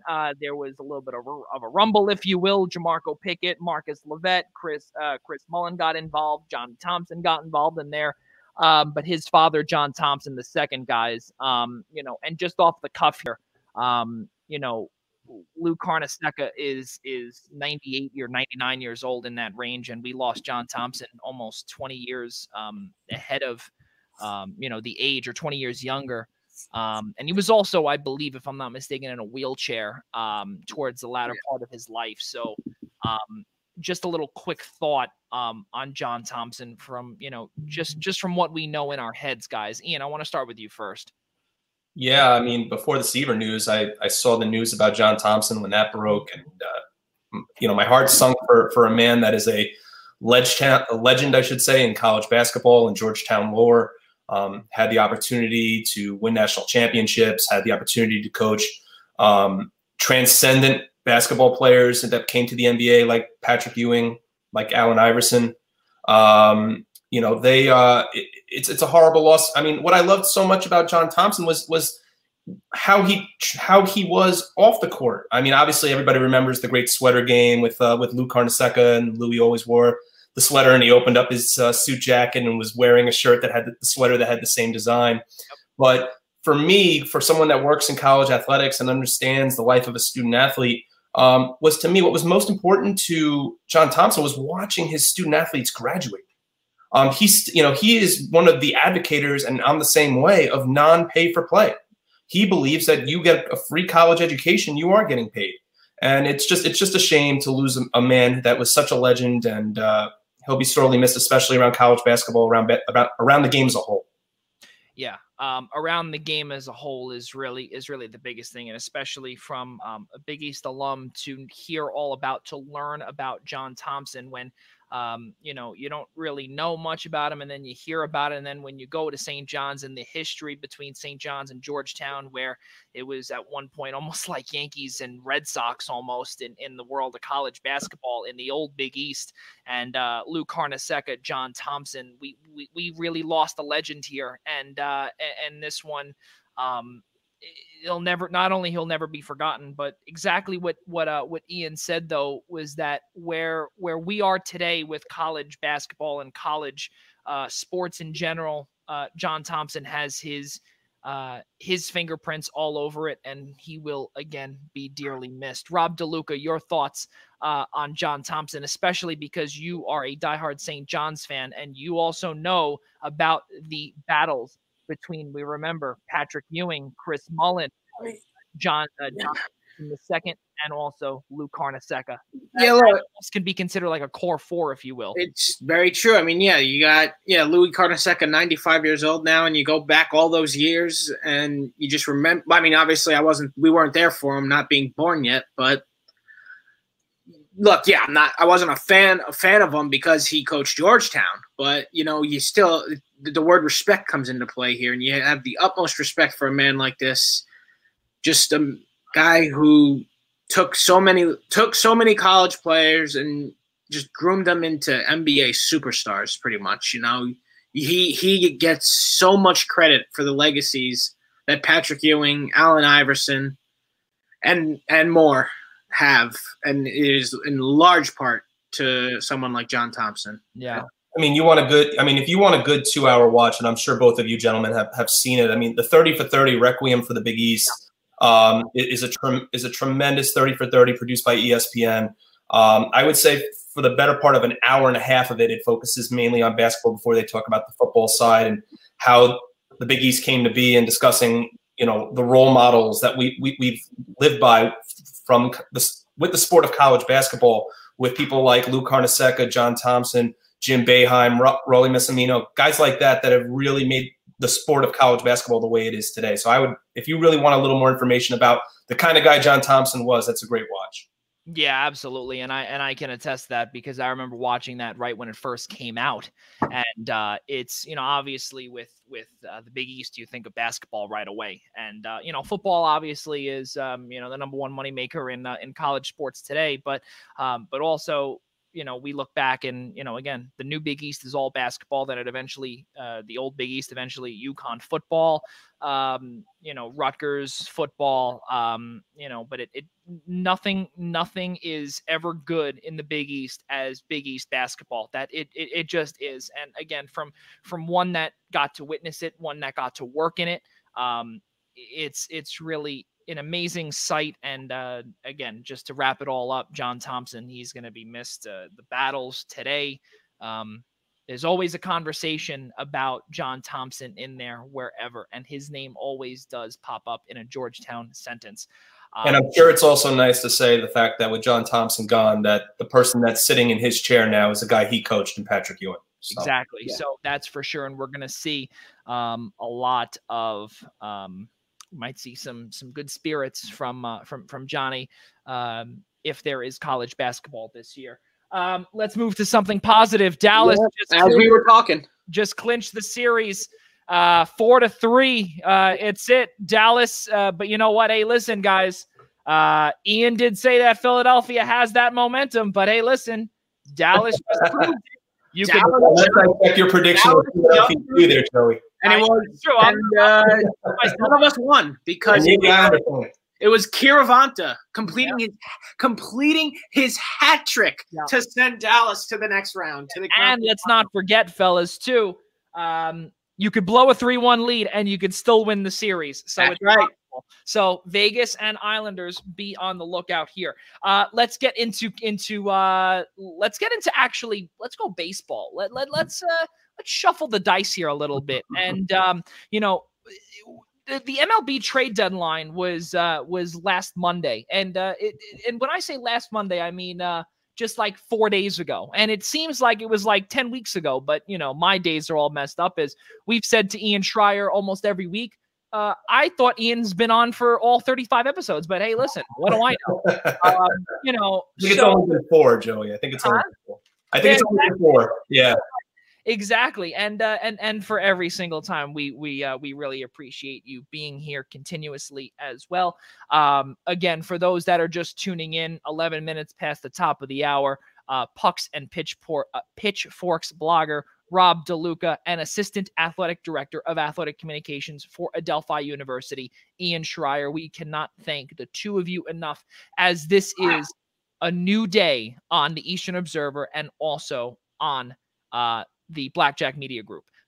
It is a new day here on the Primetime Rundown, and we are going to have the rotational hosts. And Ian, I am beyond glad to say, has taken the role and run with it, and we cannot again be more thankful for him to be on here a lot of Fridays with us. He loves to spend his Friday evenings with us here and just talk sports, because what better way to tune out the negative and just ramble about sports? It's either do that or watch the Mets lose. So I think I'd rather spend time with an Islanders fan and a Devils fan than watch the Mets. So there you go. So I'm really not making too much of a commitment, but I appreciate it. Oh man. So we were talking about baseball just now, and we look at some of these trades here, fellas, and actually it's very good. And I have to show actually all of our guests. I actually took the time out and wrote every single trade that happened in a span of about in about, I would say, 48 hours. And there's actually a couple of trades here that I want to go back to, because we spoke about this last week, Ian Schraier, and we were talking about Kevin Pillar with Boston, and I thought that he was a goner right away. And coincidentally, Colorado snagged him for a player to be named later in future considerations. But I got to ask you this to start things off here. You're a New York Mets fan. What the hell are you getting Todd Frazier for and Robinson Chirinos for? I think I know why. Is there an injury bug that's going around in the New York Mets locker room? I have no answer for that, Joe. I know Todd Frazier in New York. I know Todd Frazier's a good clubhouse guy. He was a great clubhouse guy when he was with the Mets the last couple of years. I know the Mets were interested in Chirinos this past offseason, so the fact that they traded for him did not surprise me. The fact that he's not batting his weight doesn't surprise me. The fact that I want JT Realmuto, despite the fact that he's 30 in the offseason, as long as Steve Cohen pays him, I don't care. They need a catcher. But I've got no answer for you on that, Joey. I mean, Brody's trying to defend it and say, yeah, we need more guys that can hit. I think the batting average between the two of them is like 190. So I don't know what stats he might have been looking at. He might have been looking at Todd Frazier from the Reds and Robinson Chirinos maybe a couple of years with the Astros. But please, can we just clean house already, please? So a lot of these deals that when we were writing this down, Ian and Rob, and I don't know, and I remember, Ian, when we were talking about this last week with Patrick McCormick with PMAC, we had to think about this. We had to say, is it going to be a busy trade deadline? And coincidentally, I think all three of us, we didn't have an answer, and I think we all came up with a no. And I think Major League Baseball has thrown us a curveball here where it may not look like it's a lot of big moves, but a lot of moves, period, did occur. And a lot of them, though, were for players to be named later, cash considerations, or future considerations. We saw a lot of these one for later moves deals.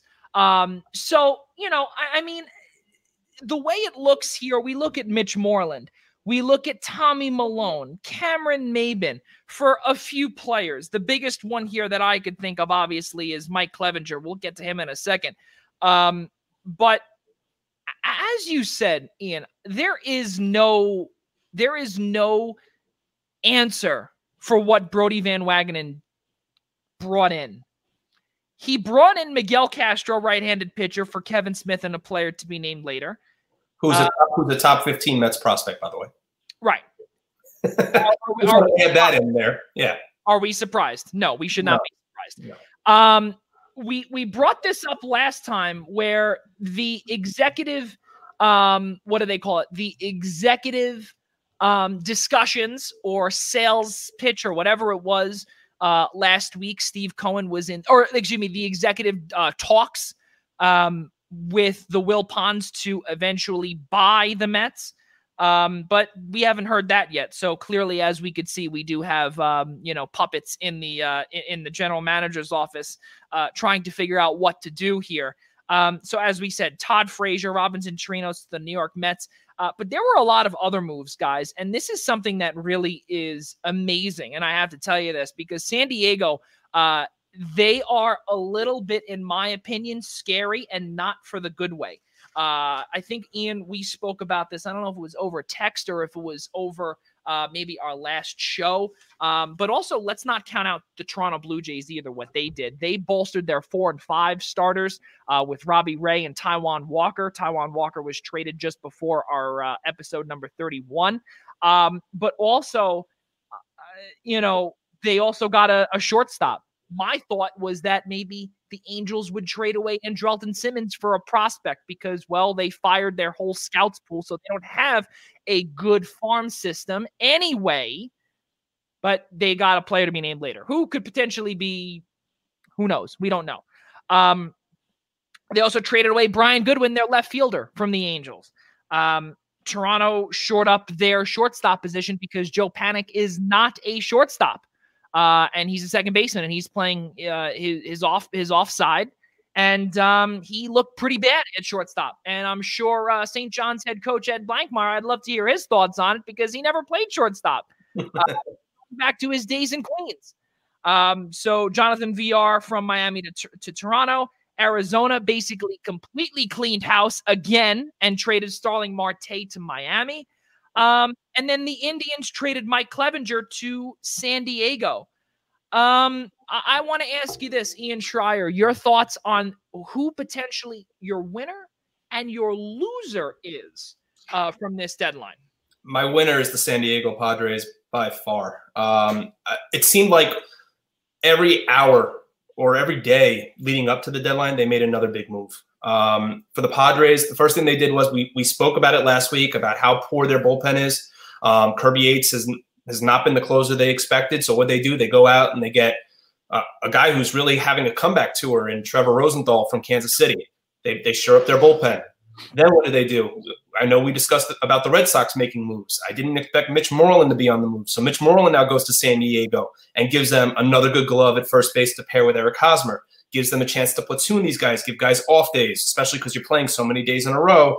And then the cherry on top of it is Mike Clevenger. So, I mean, he didn't have a good first start. I mean, he pitched against the Angels, a struggling Angels team, a team that has basically more or less given up on the year, and allows 2 runs, 7 hits, and struck out 2 in the 2-0 loss. So I think Clevenger's going to be fine. Again, I still have questions about their starting pitching outside of, I mean, obviously Clevenger was the big ad, but Paddock has not been great, but Lamet and Davies have done a good job really filling in those holes. But the Padres, by far, their winner. My honorable mention, I'm going to add this in, is definitely the Miami Marlins. I think Starling Marte was a huge get for them, for a team that no one expected to be even close to the playoff picture. And I don't really have a loser. And I'm not even going to throw the Yankees or the Dodgers in that discussion either, Joey. I'm really not. I think when it came, there really weren't any losers because we didn't know. It's a 60-game season. We didn't know at the time of the deadline who were going to be buyers and who were going to be sellers. So I don't really have a losing team here, but I would say the Padres are definitely my winner. So Rob DeLuca, actually, you know what? No, I want to hear your thoughts, Rob DeLuca, on a winner and a loser from the deadline because I want to debate that with Ian Schraier for a second. But Rob, I want to hear your thoughts. The Padres are definite winners here. Like, look, do I think they're a little off their rocker for going on a small winning streak and then pretty much buying up the entire house? Sure, but that doesn't mean they weren't effective moves, which they were. So they are definitely a legitimate threat right now. They definitely took that stuff with the Rangers personally. You don't run up the score. Meanwhile, we've been seeing games like at 23-5 lately. Like, what are we talking about here about running up the score? Right. Well, we may have lost Rob DeLuca again. Oh boy. So let's wait. Rob DeLuca, do we have you? Yeah, You got me, yeah. We keep playing to the final inning, and that's just the way baseball is. But, yeah, the Padres are definite winners. The moves they made, very effective. Granted, a little off their rocker because it was a small winning streak, and I didn't think they're quite there yet. But they weren't there yet. They might be there now. So they are definite winners. The New York Yankees are absolutely losers here. I don't even care that they – I don't care that they – I know there's the saying you have to actually do something to be a loser. Doing nothing also makes you a loser, because what on earth? We have half the team on the IL. More than half this team is on the IL, and it's clear they are bad at baseball when they are this handicapped with injuries. They are a bad team. They should have done something to tighten the rotation, get more depth out there in the infield, maybe find a catcher. You've got to be kidding me with this. I'm actually going to disagree with Rob, and I'll tell you why, and I'm sure Joey wanted to debate me on it anyway. Remember how banged up they were last year. And I'm not saying it's not the same. Remember how banged up they were last year. They still won 103 games. Let me repeat that. 103 games. They did. Without Judge. A lot of the next man up mentality right now is essentially showing to be a fluke, because these are the same next men up who were playing in place of these injured stars last year. But I think that's why you're not having the same seasons. But that's why you're not seeing Cashman make any moves, because guys like Mike Tauchman, okay, Gio Urshela, and Duhar keeps getting tossed between the alternate training site and the ball. Yeah, how do you expect this guy to get a consistent number of attacks? There's someone who could have been moved. Miguel Andujar was the perfect guy to trade here, because Clint Frazier 2.0, fellas.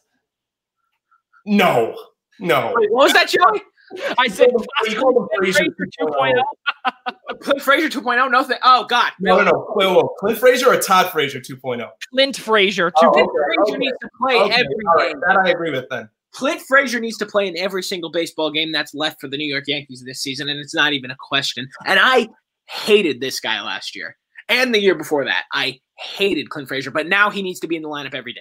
So now I'm going to debate Ian Schraier on this. So you said, Ian, so hold on. So time out. You said that you didn't think that there were any losers in the deadline. No, I did not. Okay. So now I wrote this down, and I actually did my homework for the first time in my school career.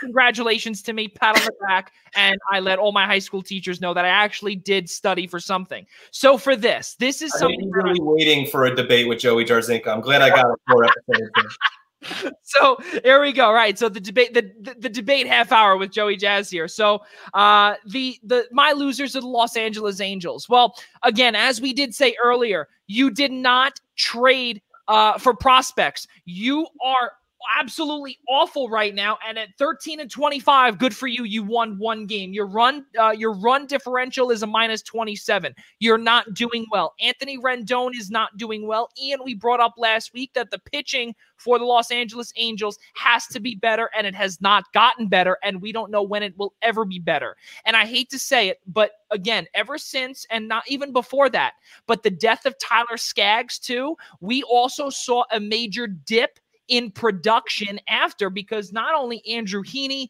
Shohei Ohtani, he did not pitch. Dylan Bundy has not gotten out of the flunk, and also we can now officially say, or I'm going to put my stamp on this, but Dylan Bundy is a first-round bust. That's what he is. He is a first-round bust. I hate to say it. He couldn't get it done in Baltimore. He had a one-year wonder. It was a flash in the pan for him, and he could not get it done. And now we can't get it done under Mickey Callaway and Joe Madden. My next loser is the New York Yankees. Why? Because, again, as injuries are beginning to mount, that next man up mentality, how many times can it work? Yes, I know, Ian, this is only number 2. They won 103 games last year. Yay. But let's be honest here. Can you repeat that performance 2 years in a row? That's a lot to ask for in Brian Cashman. Especially in a 60-game sprint. We are running out of time here. Right. This season's coming down. There's only 3 weeks left. This is so this is the part where I again agree with Ian. So I disagree and agree. The agreeing part is that because also of this new 16 playoff format, okay, anything can happen in the playoffs. This is for all 4 major sports, any single sport in the world. Anything can happen in a 60-game season, and all of a sudden you can also be on a 5-game winning streak like the Dodgers, okay, right now. And they were actually originally another one of my losers. Well, guess what? I crossed that out just about 10 seconds ago, because they're not. They are not a loser. They're still the same. I thought that when they traded Ross Stripling to Toronto, that was a bad move. But then I realized again, hold on a minute. He is so home run prone. It's not even funny that he needs a new change of scenery. Good. Get him the hell out of the Chavez Ravine. They don't need him. They're so far okay. There are questions in front of Kenley Jansen, though, obviously, with that 7-8-9 area. It's not working, but clearly, again, their bats are coming alive, and in the last 10 games, they're 8-2. But my number 1 loser, Ian Schraier, Rob DeLuca, you ready for this? The Washington Nationals. They are so bad, it's not even funny. And we said this last year, 19-31, then they turned it around and won the World Series. Okay, well, guess what? You had Anthony Rendon. You had Juan Soto. You had Ryan Zimmerman. Okay, well, guess what? 2 out of those 3 guys are no longer on the team. One of which because they opted out, and another one signed a massive deal, which is not really looking too hot on the West Coast. Right? Joey, let me interject here. Let me ask you this question. Let's hear it. Your top 2 losers, basically, it makes it seem like to me, are besides the Yankees, are the Washington Nationals and the Los Angeles Angels. Correct. Okay. So let me start. Well, I guess this question can apply to both teams. Who exactly are you expecting them to trade? And I'm going to say, and I'm going to ask for your answer in a second here. First off, with Washington, they're not in rebuild mode yet. Okay. Juan Soto obviously had everything that happened at the start of the season with COVID-19. He's not going anywhere. Who else on that team? You're not trading Scherzer. Strasburg is too injury prone. So who exactly right now on that team has any value whatsoever? I would look at potentially like a Sean Doolittle. I would look at potentially trying to rebuild a little bit, just a tiny bit, because right now their farm system is depleted. That's the problem. Okay. It's the same issue with the Angels, though. It's the same issue with the Angels. Trout's not going anywhere. They just signed Rendon. He's not going anywhere. Yeah, they traded La Stella. You're right about Dylan Bundy. But these are guys that don't have an incredible amount of value. And, I mean, the Los Angeles Angels have been in a rebuild for what feels like 20 years at this point. I feel so bad for Mike Trout. But with regards to the Nationals, they just won the World Series. If they were going to rebuild, they would have just dumped everybody at that point. No, you see, that's the thing is that they're not going to start rebuilding. But the way I look at it, and their biggest maybe 1 year value, unfortunately, is on the 60-day injured list in Starlin Castro. So I still don't even think you get good value for him at this point. But see, that's the thing, though, is that if you look at every single value here, they're all cash considerations, international money, and players to be named later. So really, they're not good enough, all of these players, or maybe the market is not working or whatnot, where they could get big name values coming from the other side unless you with depleted farm systems, Joey. But with depleted farm systems, Joey, if you're talking about you're just trading for cash considerations and players to be named later, you're probably not getting a top prospect or anybody right now that is going to vastly improve your team and maybe even next year or even in 5 years. It's a fair point. Yeah. So I have no issues with the fact of with the Nationals and the Angels, especially the Nationals, because the Nationals have been hampered by injury, especially with guys. Obviously, Soto's been on and off because he's been on the IL. He hasn't been. He started the year with COVID-19 and took 2 weeks to come back. Strasburg is a walking injury. So to me, they're not in. If they were in rebuild mode, they tried their absolute hardest to re-sign Anthony Rendon. It's not like they just let him walk out the door. No, I understand that. I understand that. But then I look also back to the Los Angeles Angels, and I look to the beginning of the pandemic when their owner decided to completely strip their entire scouting system. Okay. So, and that's not saying that, just because of my relationship with the scouts, I could say that, but it's the utmost truth. You're a billionaire. Why are you stripping your whole farm system? You're stripping these scouts from finding top players to potentially play for your organization. Okay, well, guess what? Clearly, you're buying these players and they're not working out for you. And it's not that Anthony Rendon hasn't worked out. It's you have to be better with buying these players. Anthony Rendon hasn't worked out, so maybe we want to get a little bit younger. Okay, Albert Pujols right now, I think he has, 1 or 2 years left on a massive deal. All right, Anthony Rendon, you really, okay, I don't want to say you did not need that, didn't need that bat, because of course you needed it around Mike Trout. And Pujols is getting older. He's not there. He's not really there. And the pitching for the Angels is just so bad. And I think number 32 in terms of farm systems is the Angels. So why wouldn't you also trade Andrelton Simmons, who you could probably get a player to be named later for just something, even a prospect? Well, you're talking about is so bad. Joey, you're talking about a franchise. I have to look back. I don't even remember the last year the Angels made the playoffs. It's got to be a decade plus at this point. I think 2014 or 13 when Trout, I think it was 2 years into Trout's career or 3 years into Trout's career. It feels like longer than that. I think it was like, was it like 07 when they got to the ALCS? Yeah, I understand what the Angels front office is trying to do. They're trying to get Trout into the playoffs. You have this multi-millionaire player, best player in baseball, can't catch a break at all when it comes to postseason play. The Angels every year are an under 500 team, and they're not even just under 500. They are abysmal. Yeah. No starting pitching. I understand your point, Joey, with trying to get what you're saying are players to be named later. But right now, the Angels, even though it might not seem that way, are in a process of trying to win. They want to try to at least get Trout back there if they haven't even been there with him. Right. And I understand that, Ian, but the problem is that they can't make up their mind. That's the problem, is that, okay, so they make up their mind in terms of, okay, so we are in win now mode.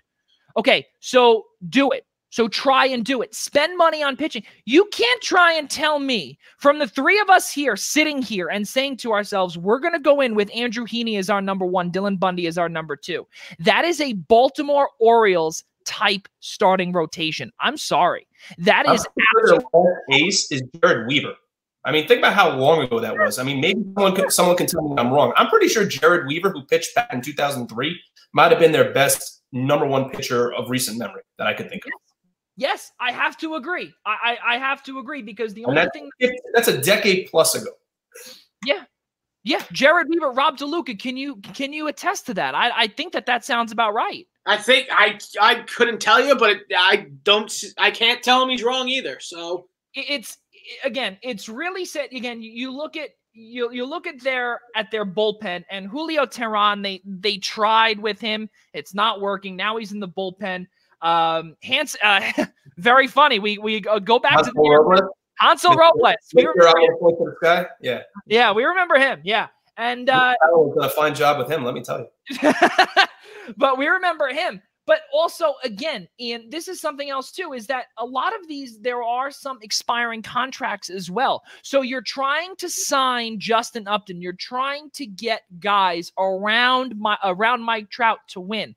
But it's just, to me, the biggest problem here is that they can't make up their mind. Now you're trading again. Tommy LaStella, they completely gave up on. Don't get me wrong. He was an all-star last year. He had an amazing beginning to 2019 last year, but then he fell off the grid because of injury. Yes, it stinks. It happens. And he was shipped off to Oakland. It's sad to see what's happening there, where they try and get these washed up players. Remember, I think it was last year or 2 years ago, they got Ian Kinsler. Yes.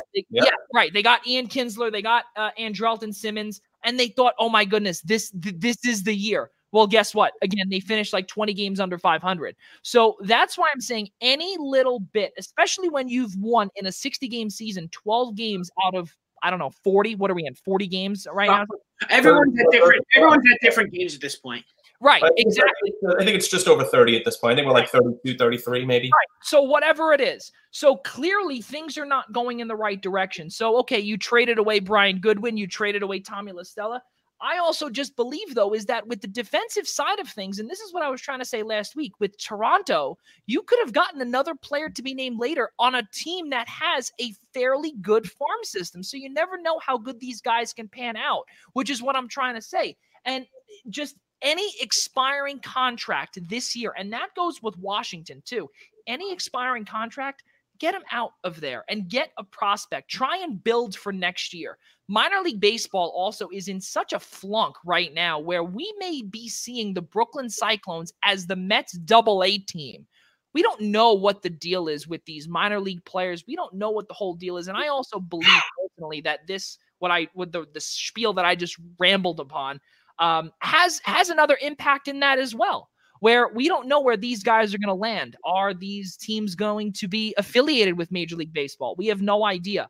But moving on with my winners, I want to say San Diego Padres is not one of them. And why I want to say from the two of you is because, do you guys remember back in 2015 when they, I don't know if it was AJ Preller or if it was, I think it might have been AJ Preller and how he still has his job. So I might be wrong there, but 2015, if we remember Justin Upton, they traded basically the farm, literally the farm. They traded away everybody for Upton. They had Will Myers. They also, who was that from Oakland? The catcher. Boy, I can't remember his name. Ramon Hernandez, was it? No. He was a guy with a beard, orange hair. I don't remember his name. I don't remember his name from the. I'll have it on my other screen here. I'll be able to pull it up in just a few moments. But right now things were going great right now, and I think that to basically, I don't want to say rebuild your starting lineup, but I like what you said, Ian, with Mitch Moreland, because that definitely helps Eric Hosmer, and especially because of the universal designated hitter now that we're seeing in Major League Baseball. Eric Hosmer can get a day at DH. Mitch Moreland can stay at DH or play a couple. You flip the two every night, unless one's struggling at first base. You flip the two every night. Yeah, exactly. But also the thing that scares me though is also the Mike Clevenger deal. Yes, it's good to now have your number one in there, but again, now we're starting to see the pressure on San Diego. And I hope Fernando Tatis and Manny Machado, Eric Hosmer, that infield, they can make sure that it's there. Will Myers knows all about it because he was a part of that whole 2015 saga. He was there. He knew all about it. Justin Upton's brother, Melvin or BJ or whatever he wanted to go by, he was a part of that as well. San Diego also got from Seattle Taylor Williams for a player to be named later. Mitch Moreland had gone there.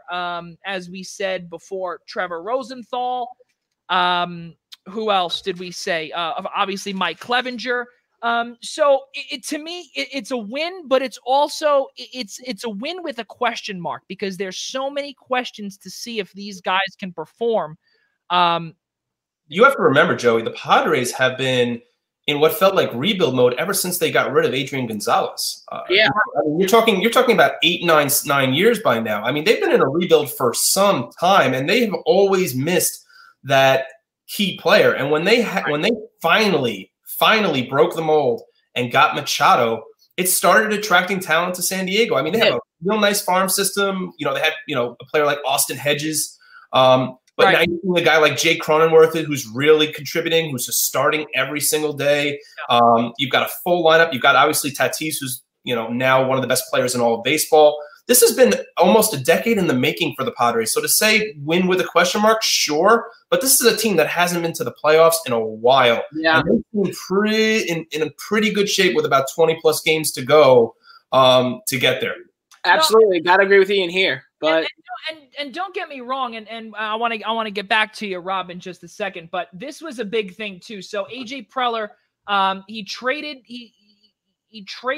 for Craig Kimbrell, Justin Upton, Matt Kemp, James Shields. We remember that as well. James, yeah. Will Myers, and it was 30. They were 32 and 33 in 65 games.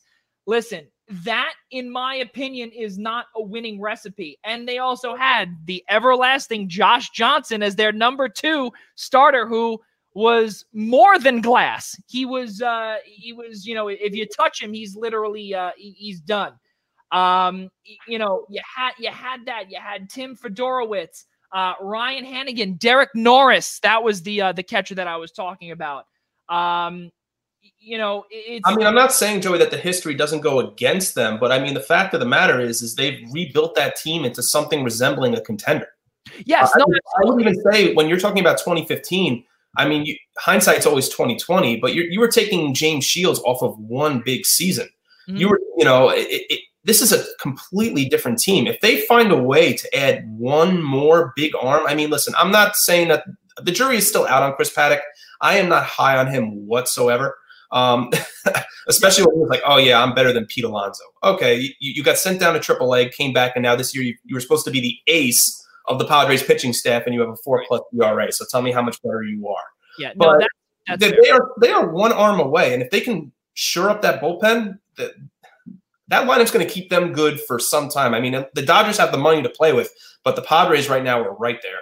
The reason why I brought up with the Padres being a win with a question mark is because you're going to hear a lot. And Ian, we work in the media, regardless of us, working in college sports. We know about the media. We know about journalism. We know about whatever the case is. And San Diego is a major market. It's not as major as here or Boston or Philly or wherever it may be. But don't try and tell me that San Diego media is basically going to say, well, can you, to AJ Preller, that is that, well, you made all these moves. Well, look how well it turned out for you in 2015. And don't get me wrong, is that all of the expectations were there. Yes, I know that we are in a shortened season. I know that obviously they bought while they were doing great, so they need just a couple more pieces. But in just one fall swoop, again, as Rob DeLuca said, it's a 60-game season, and it could literally implode in a matter of seconds because absolutely. A lot of different players now that were not a part of their winning DNA before. So now we're trying to improve.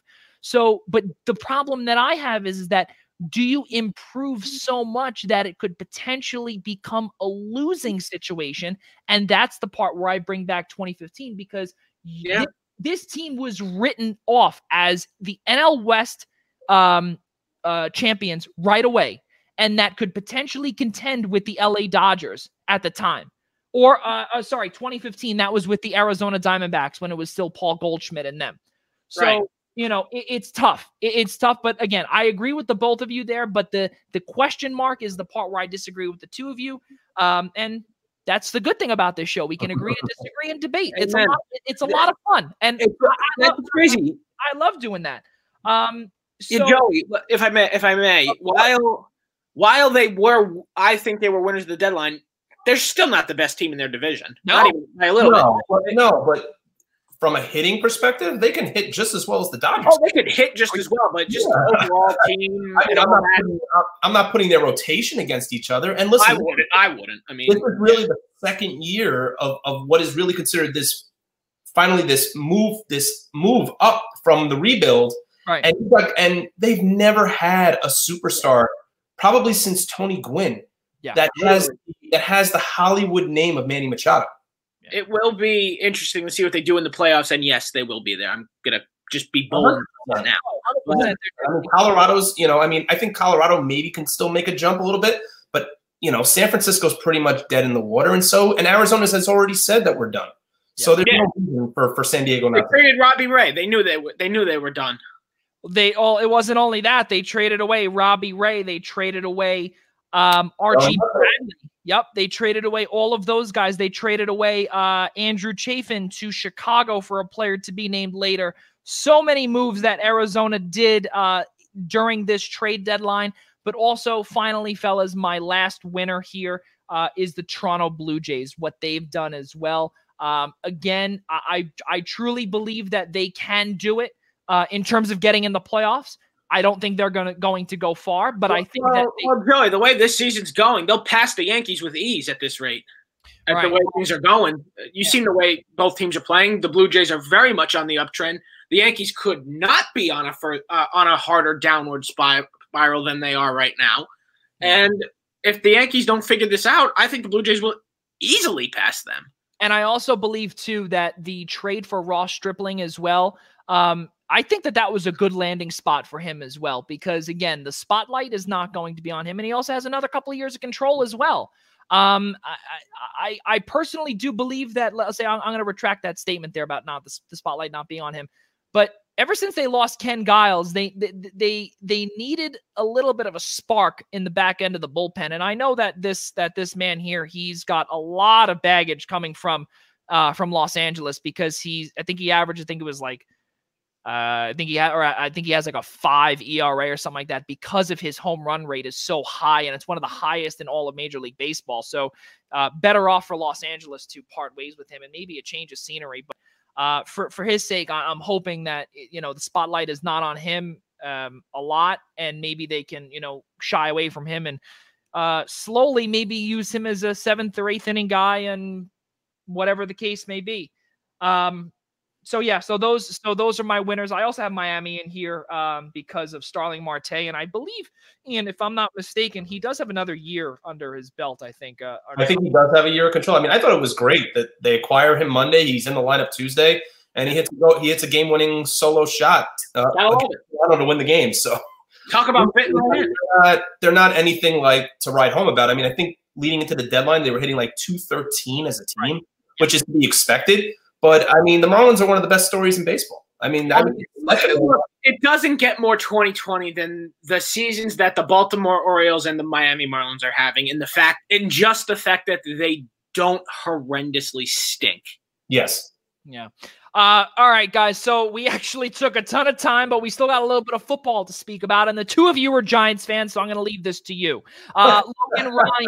Logan Ryan was just signed to a 1-year contract worth $7.5 million. His demands went down about 25% because no one wanted to pay him $10 million. So why not Dave Gettleman come in and pay him 25% of what he wanted? And $7.5 million, and he reunites with Joe Judge when they were both in New England. And Logan Ryan also brings a lot of experience, not only playoff experience but also Super Bowl experience as well. He got 2 rings with the New England Patriots. So with the reinforcements that they need, because their secondary was pretty good at one point before DeAndre Baker decided to rob things. Really? You thought you think it? We got a lot of talking to do. I thought that they were decent. We had problems before that. Listen, I thought that they were decent, but this is just an outsider looking in. Wow. What does Logan Ryan do for your secondary? Ian, first.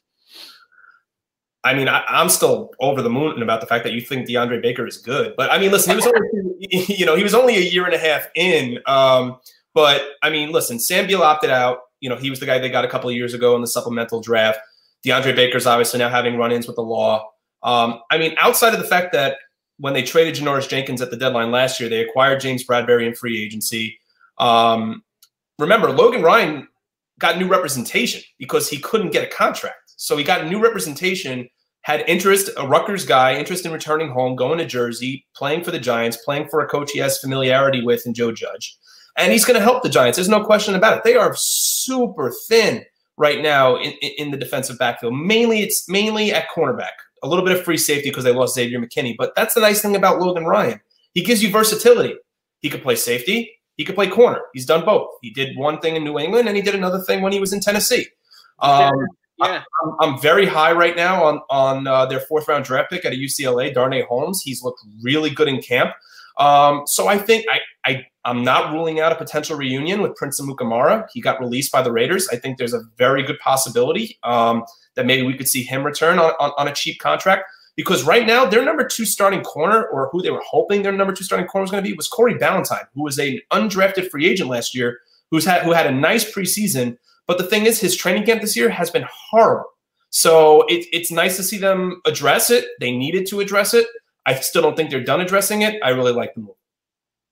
Yeah, it's a great – Logan Ryan was absolutely a highlight pickup, especially losing Xavier McKinney, which is a death blow because if our secondary, I'll be nice and use the term you did in thin, very, very thin. It's a move that'll help. This team is like essentially this team potentially went from like 5 wins to 6 wins with that. I don't think it's a huge difference maker because I still think this team has way too many problems and not enough depth to even become close to a competitor. I have been for months, even before the signing, said this team's ceiling is 6-10. I don't think this move changes that. So anything. Yeah, don't get me wrong. I don't believe it's a monumental thing. I don't believe it's monumental. But the reason why I was speaking highly about DeAndre Baker was because regardless of his trouble with the law before, I personally do not believe that he would be a first-round bust. And I think also with Logan Ryan coming in here, he's going to be able to not only mentor a lot of these young players, not only in the secondary, but also on the defense and even sometimes in the offense as well. Listen, a lot of these coaches also, and now we're starting to see players, okay? They are coming from not only Dave Gettleman's old employer, the Carolina Panthers, who, by the way, were just in the Super Bowl about 5 years ago. So they know about, I don't want to say a winning mentality, but almost there. But the New England Patriots, they know all about it. And a lot of their old employees are now in New Jersey.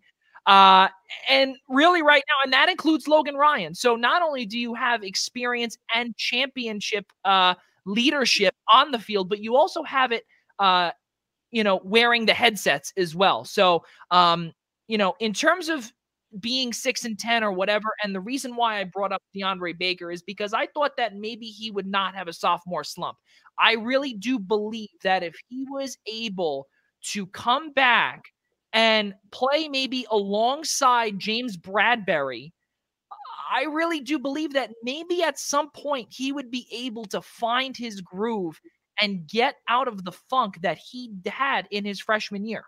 And remember now, he doesn't even have an opportunity to come back because his arraignment has been pushed back about 3 or 4 months. So he's now going to be on the exempt list straight to December. So, I mean, listen, I don't even think he would be coming back. Remember, DeAndre Baker, you want to call him a first-round bust or not? Remember, they traded back. Remember, they traded back into the first round to go get him. So, he had red flags on him coming into the draft. That's a big question mark for me. He was graded as the best to that point. Not one corner had been taken in the draft, so it shows not how deep the cornerback position was in that draft. Okay, so with DeAndre Baker, it's I don't think it's a huge loss. He really didn't look good last year, so I wouldn't even say so much it would have been a sophomore slump. It might have just been another Eli Apple-like move where he just doesn't perform to expectation. James Bradbury, Jabril Peppers, Logan Ryan, and whoever the other potential either safety or cornerback would be, because Logan Ryan's flexible. He could potentially even be a safety. Yeah, it'll probably be Darnay Holmes as well. Like I said, don't rule out the Prince Amukamara signing.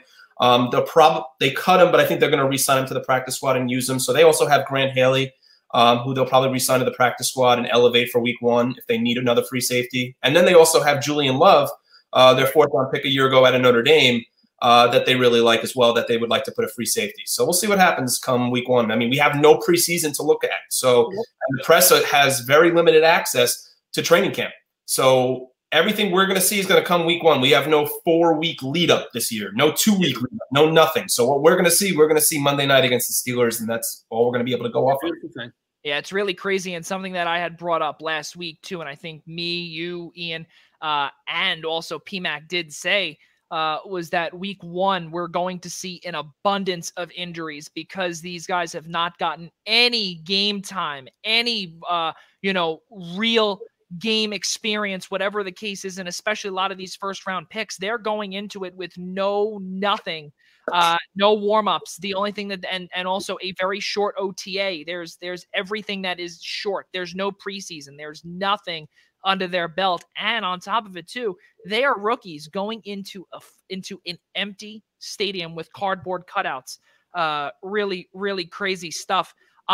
Let's keep it moving here as we do have about 5 or about 10 more minutes. Leonard Fournette, he's now with the Tampa Bay Buccaneers. We were wondering actually where would he land, and all of a sudden he's jumped up in fantasy. And I know Ian's got his draft tonight or in an hour. So now with that being said, Leonard Fournette, 4th overall pick in 2017. Is this Shad Khan saying, all right, I'm waving the white flag, let's go to London? I don't think, first off, that they're going to London. He pretty much dismissed that rumor a year ago. I don't think they're going to London, first off. If that comes up, the NFL might have it arise. But remember, Fournette has been acquired, and he's been labeled now by Bruce Arians as, verbatim, a heck of a piece of insurance. Yeah. Ronald Jones III right now is the starting running back in Tampa. How much I believe that now after they acquired Fournette to go with Shady McCoy and Keyshawn Vaughn raises a lot of red flags for me. I think that in an hour, even though Arians is adamant and saying Rojo is our guy, I'll believe that week 1 when they're playing Drew Brees in the Superdome. Is the confidence actually there in Ronald Jones because you got Fournette? I don't know, but he's still going to get his carries. But right now, until further notice or until we see it on the field to suggest that Fournette is going to be the guy and the primary ball carrier, right now the head coach there is saying Ronald Jones is our guy and he's going to have to screw it up in order to lose him. Rob DeLuca. Yeah, I mean, I'm kind of just in agreement with Ian here. I mean, there's no doubt that Fournette, look, he got a good deal. Let's be real. But I mean, he's got a good deal. He's got Tom Brady as his quarterback. He might not. He's probably not the starting running back, but at the same time, he really is a heck of a piece of insurance. Like, God forbid something happens to Jones, and there you go. You got Leonard Fournette right there, ready to just step in and take it to whoever they play. He'll be a nice little addition to give the starter some rest, but. Yeah, other than that, I mean, I was kind of indifferent on it. I don't need him. I really didn't see where else he would go other than New England because, Bill Belichick has a knack for picking up guys like that, but he ended up following Tom Brady instead. So we'll see. Don't you guys just love NFL memes? Every time a big guy hits free agency, they play that video of Belichick walking out to the Stone Cold Steve Austin. It's so true because you know what? He has his hands all over everything. It's true. And you know what? And I remember a few months ago when Cam Newton was released and then when Tom Brady signed in Tampa, the first thing I thought of, that's it. Cam Newton is either going to LA or he's either going to Vegas. And if he's not going to either one of those teams, he's going to New England. And look where he is now. He's going to be wearing the C in year number 1 under Bill Belichick. Had the starter. Should be an interesting year for them in New England. For the record, they're still winning the AFC East. You can't convince me otherwise. Nope. Oh, that is another topic that we're going to have to discuss next week because the season starts on Thursday. Texans and Chiefs. Absolutely crazy how time has flown. Now, bring on football. That's all I can't wait. I'm so excited. It's gonna be really a lot of fun. So, Joey, I guess one last football question to you: are you ready for Jalen Hurts? I kind of have no choice because I'm dealing with glass and I'm looking at it right at the television. It's awful. Is he no good? Can he not go week 1? No, I don't know. I don't know. I haven't read up on it. And you know what? I honestly, I'm so fed up with the offensive line and everything, the way that they're treating Jason Peters and how things have been leaking out of the locker room. It's an absolute atrocity to see what's going on right now in Philadelphia on the offensive line and the way that they're treating their Hall of Fame left tackle, now converted into a right guard. But there are certain things that should not be made public and are being made public. It's really, really not good. I'm sure the three of us will love it, seeing Dallas handed this division on a silver platter. We must all love that. Oh, please. We don't know. Listen, we don't know. I mean, I think even before Carson Wentz suffered an injury, again, we all felt Dallas was going to be the prevailing team in that division, hands down anyway. So, like Wentz or not, especially with the fact of how torn up right now that O-line is in Philly, there's nothing to suggest otherwise that Dallas is in that division. But they might be the best team in that division this year at like 9-7. But I mean, look, if there's going to be like an NFL preview show next week and I'm on it, I promise you, I've got my own NFC East discussion. But it's not an if you're on, it's when you're on. I appreciate that, Joey. Thank you. So now, of course, we look to we'll finish off with two last things. If you guys still have a couple of more minutes, with two last things, we're going to finish off with Yannick Ngakoue to Minnesota to form a solid defensive line. He replaces Everson Griffin, which I think is a pretty good replacement. My goodness, you replace Griffin with Ngakoue. It wasn't really a steep deal. It was a second round pick for next year and a conditional 5th rounder in 2022. We will finish off with hockey, and it's going to be with the former Washington Capitals head coach, making his way to Pittsburgh. We'll get to that in just a moment. So we are 1 minute past the top of the hour, 8 o'clock. We normally stop at 8 o'clock, but we just want to finish these two things. So thank you for staying along with us here on the Eastern Observer and the I-95 Sports Network here on Zingo Television, channel 198. Ian Schraier, Rob DeLuca, I'm Joey Jarzynka. Let's finish this off on top. Yannick Ngakoue, guys, to Minnesota from Jacksonville. Jacksonville is basically trading away everything. They're completely going in a rebuilding mode. They received a 2nd-round pick in next year's draft from Minnesota, which will most likely be a low pick. And then a conditional 5th rounder in 2022. And they were actually able to do this deal. Why? Because Yannick Ngakoue said, all right, well, I'm going to rip up that franchise tender, and he's going to sign a 1-year, $12 million deal. And he took a $5 million pay cut to join a winning team. But he was not the only one to take a pay cut. Ian Schraier, your thoughts before we get into the Riley Reef situation. Thoughts on Ngakoue? Yeah, I mean, remember, he took a $5-6 million pay cut, but he's also a 1-year guy, so he's got a lot to prove. He's going to play on the other side of Daniel Hunter, who was the 3rd-round pick of the Vikings a few years ago. 14.5 sacks last year. That was top 5 in the entire National Football League. So they're certainly, as you said, replacing Everson Griffin. They needed someone on the opposite side of Hunter to play that right defensive end. And they got the guy that they wanted. I mean, they got the guy that I should say they really need. So they're still strong, in the linebacking corps with Barr. They're still great in the secondary. They still have Harrison Smith, so that still counts for a lot. The Vikings are already projected to be a solid team in what's really a very stacked NFC North. So I'm very eager to see who comes out of that division. I still will never count out the Packers as long as that guy Aaron Rodgers is still there. So, but getting back on point with Ngakoue, I mean, 22.5 sacks between him and Hunter last year. It's a huge move for Minnesota to really restabilize that defensive line after losing such a core piece in Everson Griffin to Dallas. Yeah, that's something else too. Rob DeLuca, your thoughts on seeing Minnesota and what they can do now with a, let's call it, a new and improved defensive line. Oh no, to put it lightly. I think that they're going to be a big threat in the NFC North this year, as they have been for years past. I mean, maybe this is my bias speaking, but for me, their biggest question mark remains the man under center in Kirk Cousins. Like, look, the three of us are familiar with him. We watched him for how many years in Washington? He's not that good. You like that? You like that?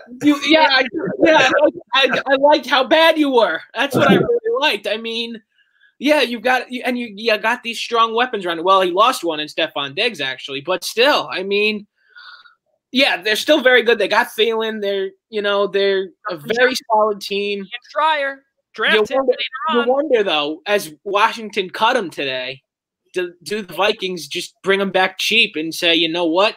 Let the legend finish what he started where it started in Adrian Peterson. No, I don't see it. I don't see it. I don't see it either. I mean, you want to put them on? I mean, listen, they're already so loaded in the backfield with Dalvin Cook and Latavius Murray. I mean, Latavius is down in New Orleans.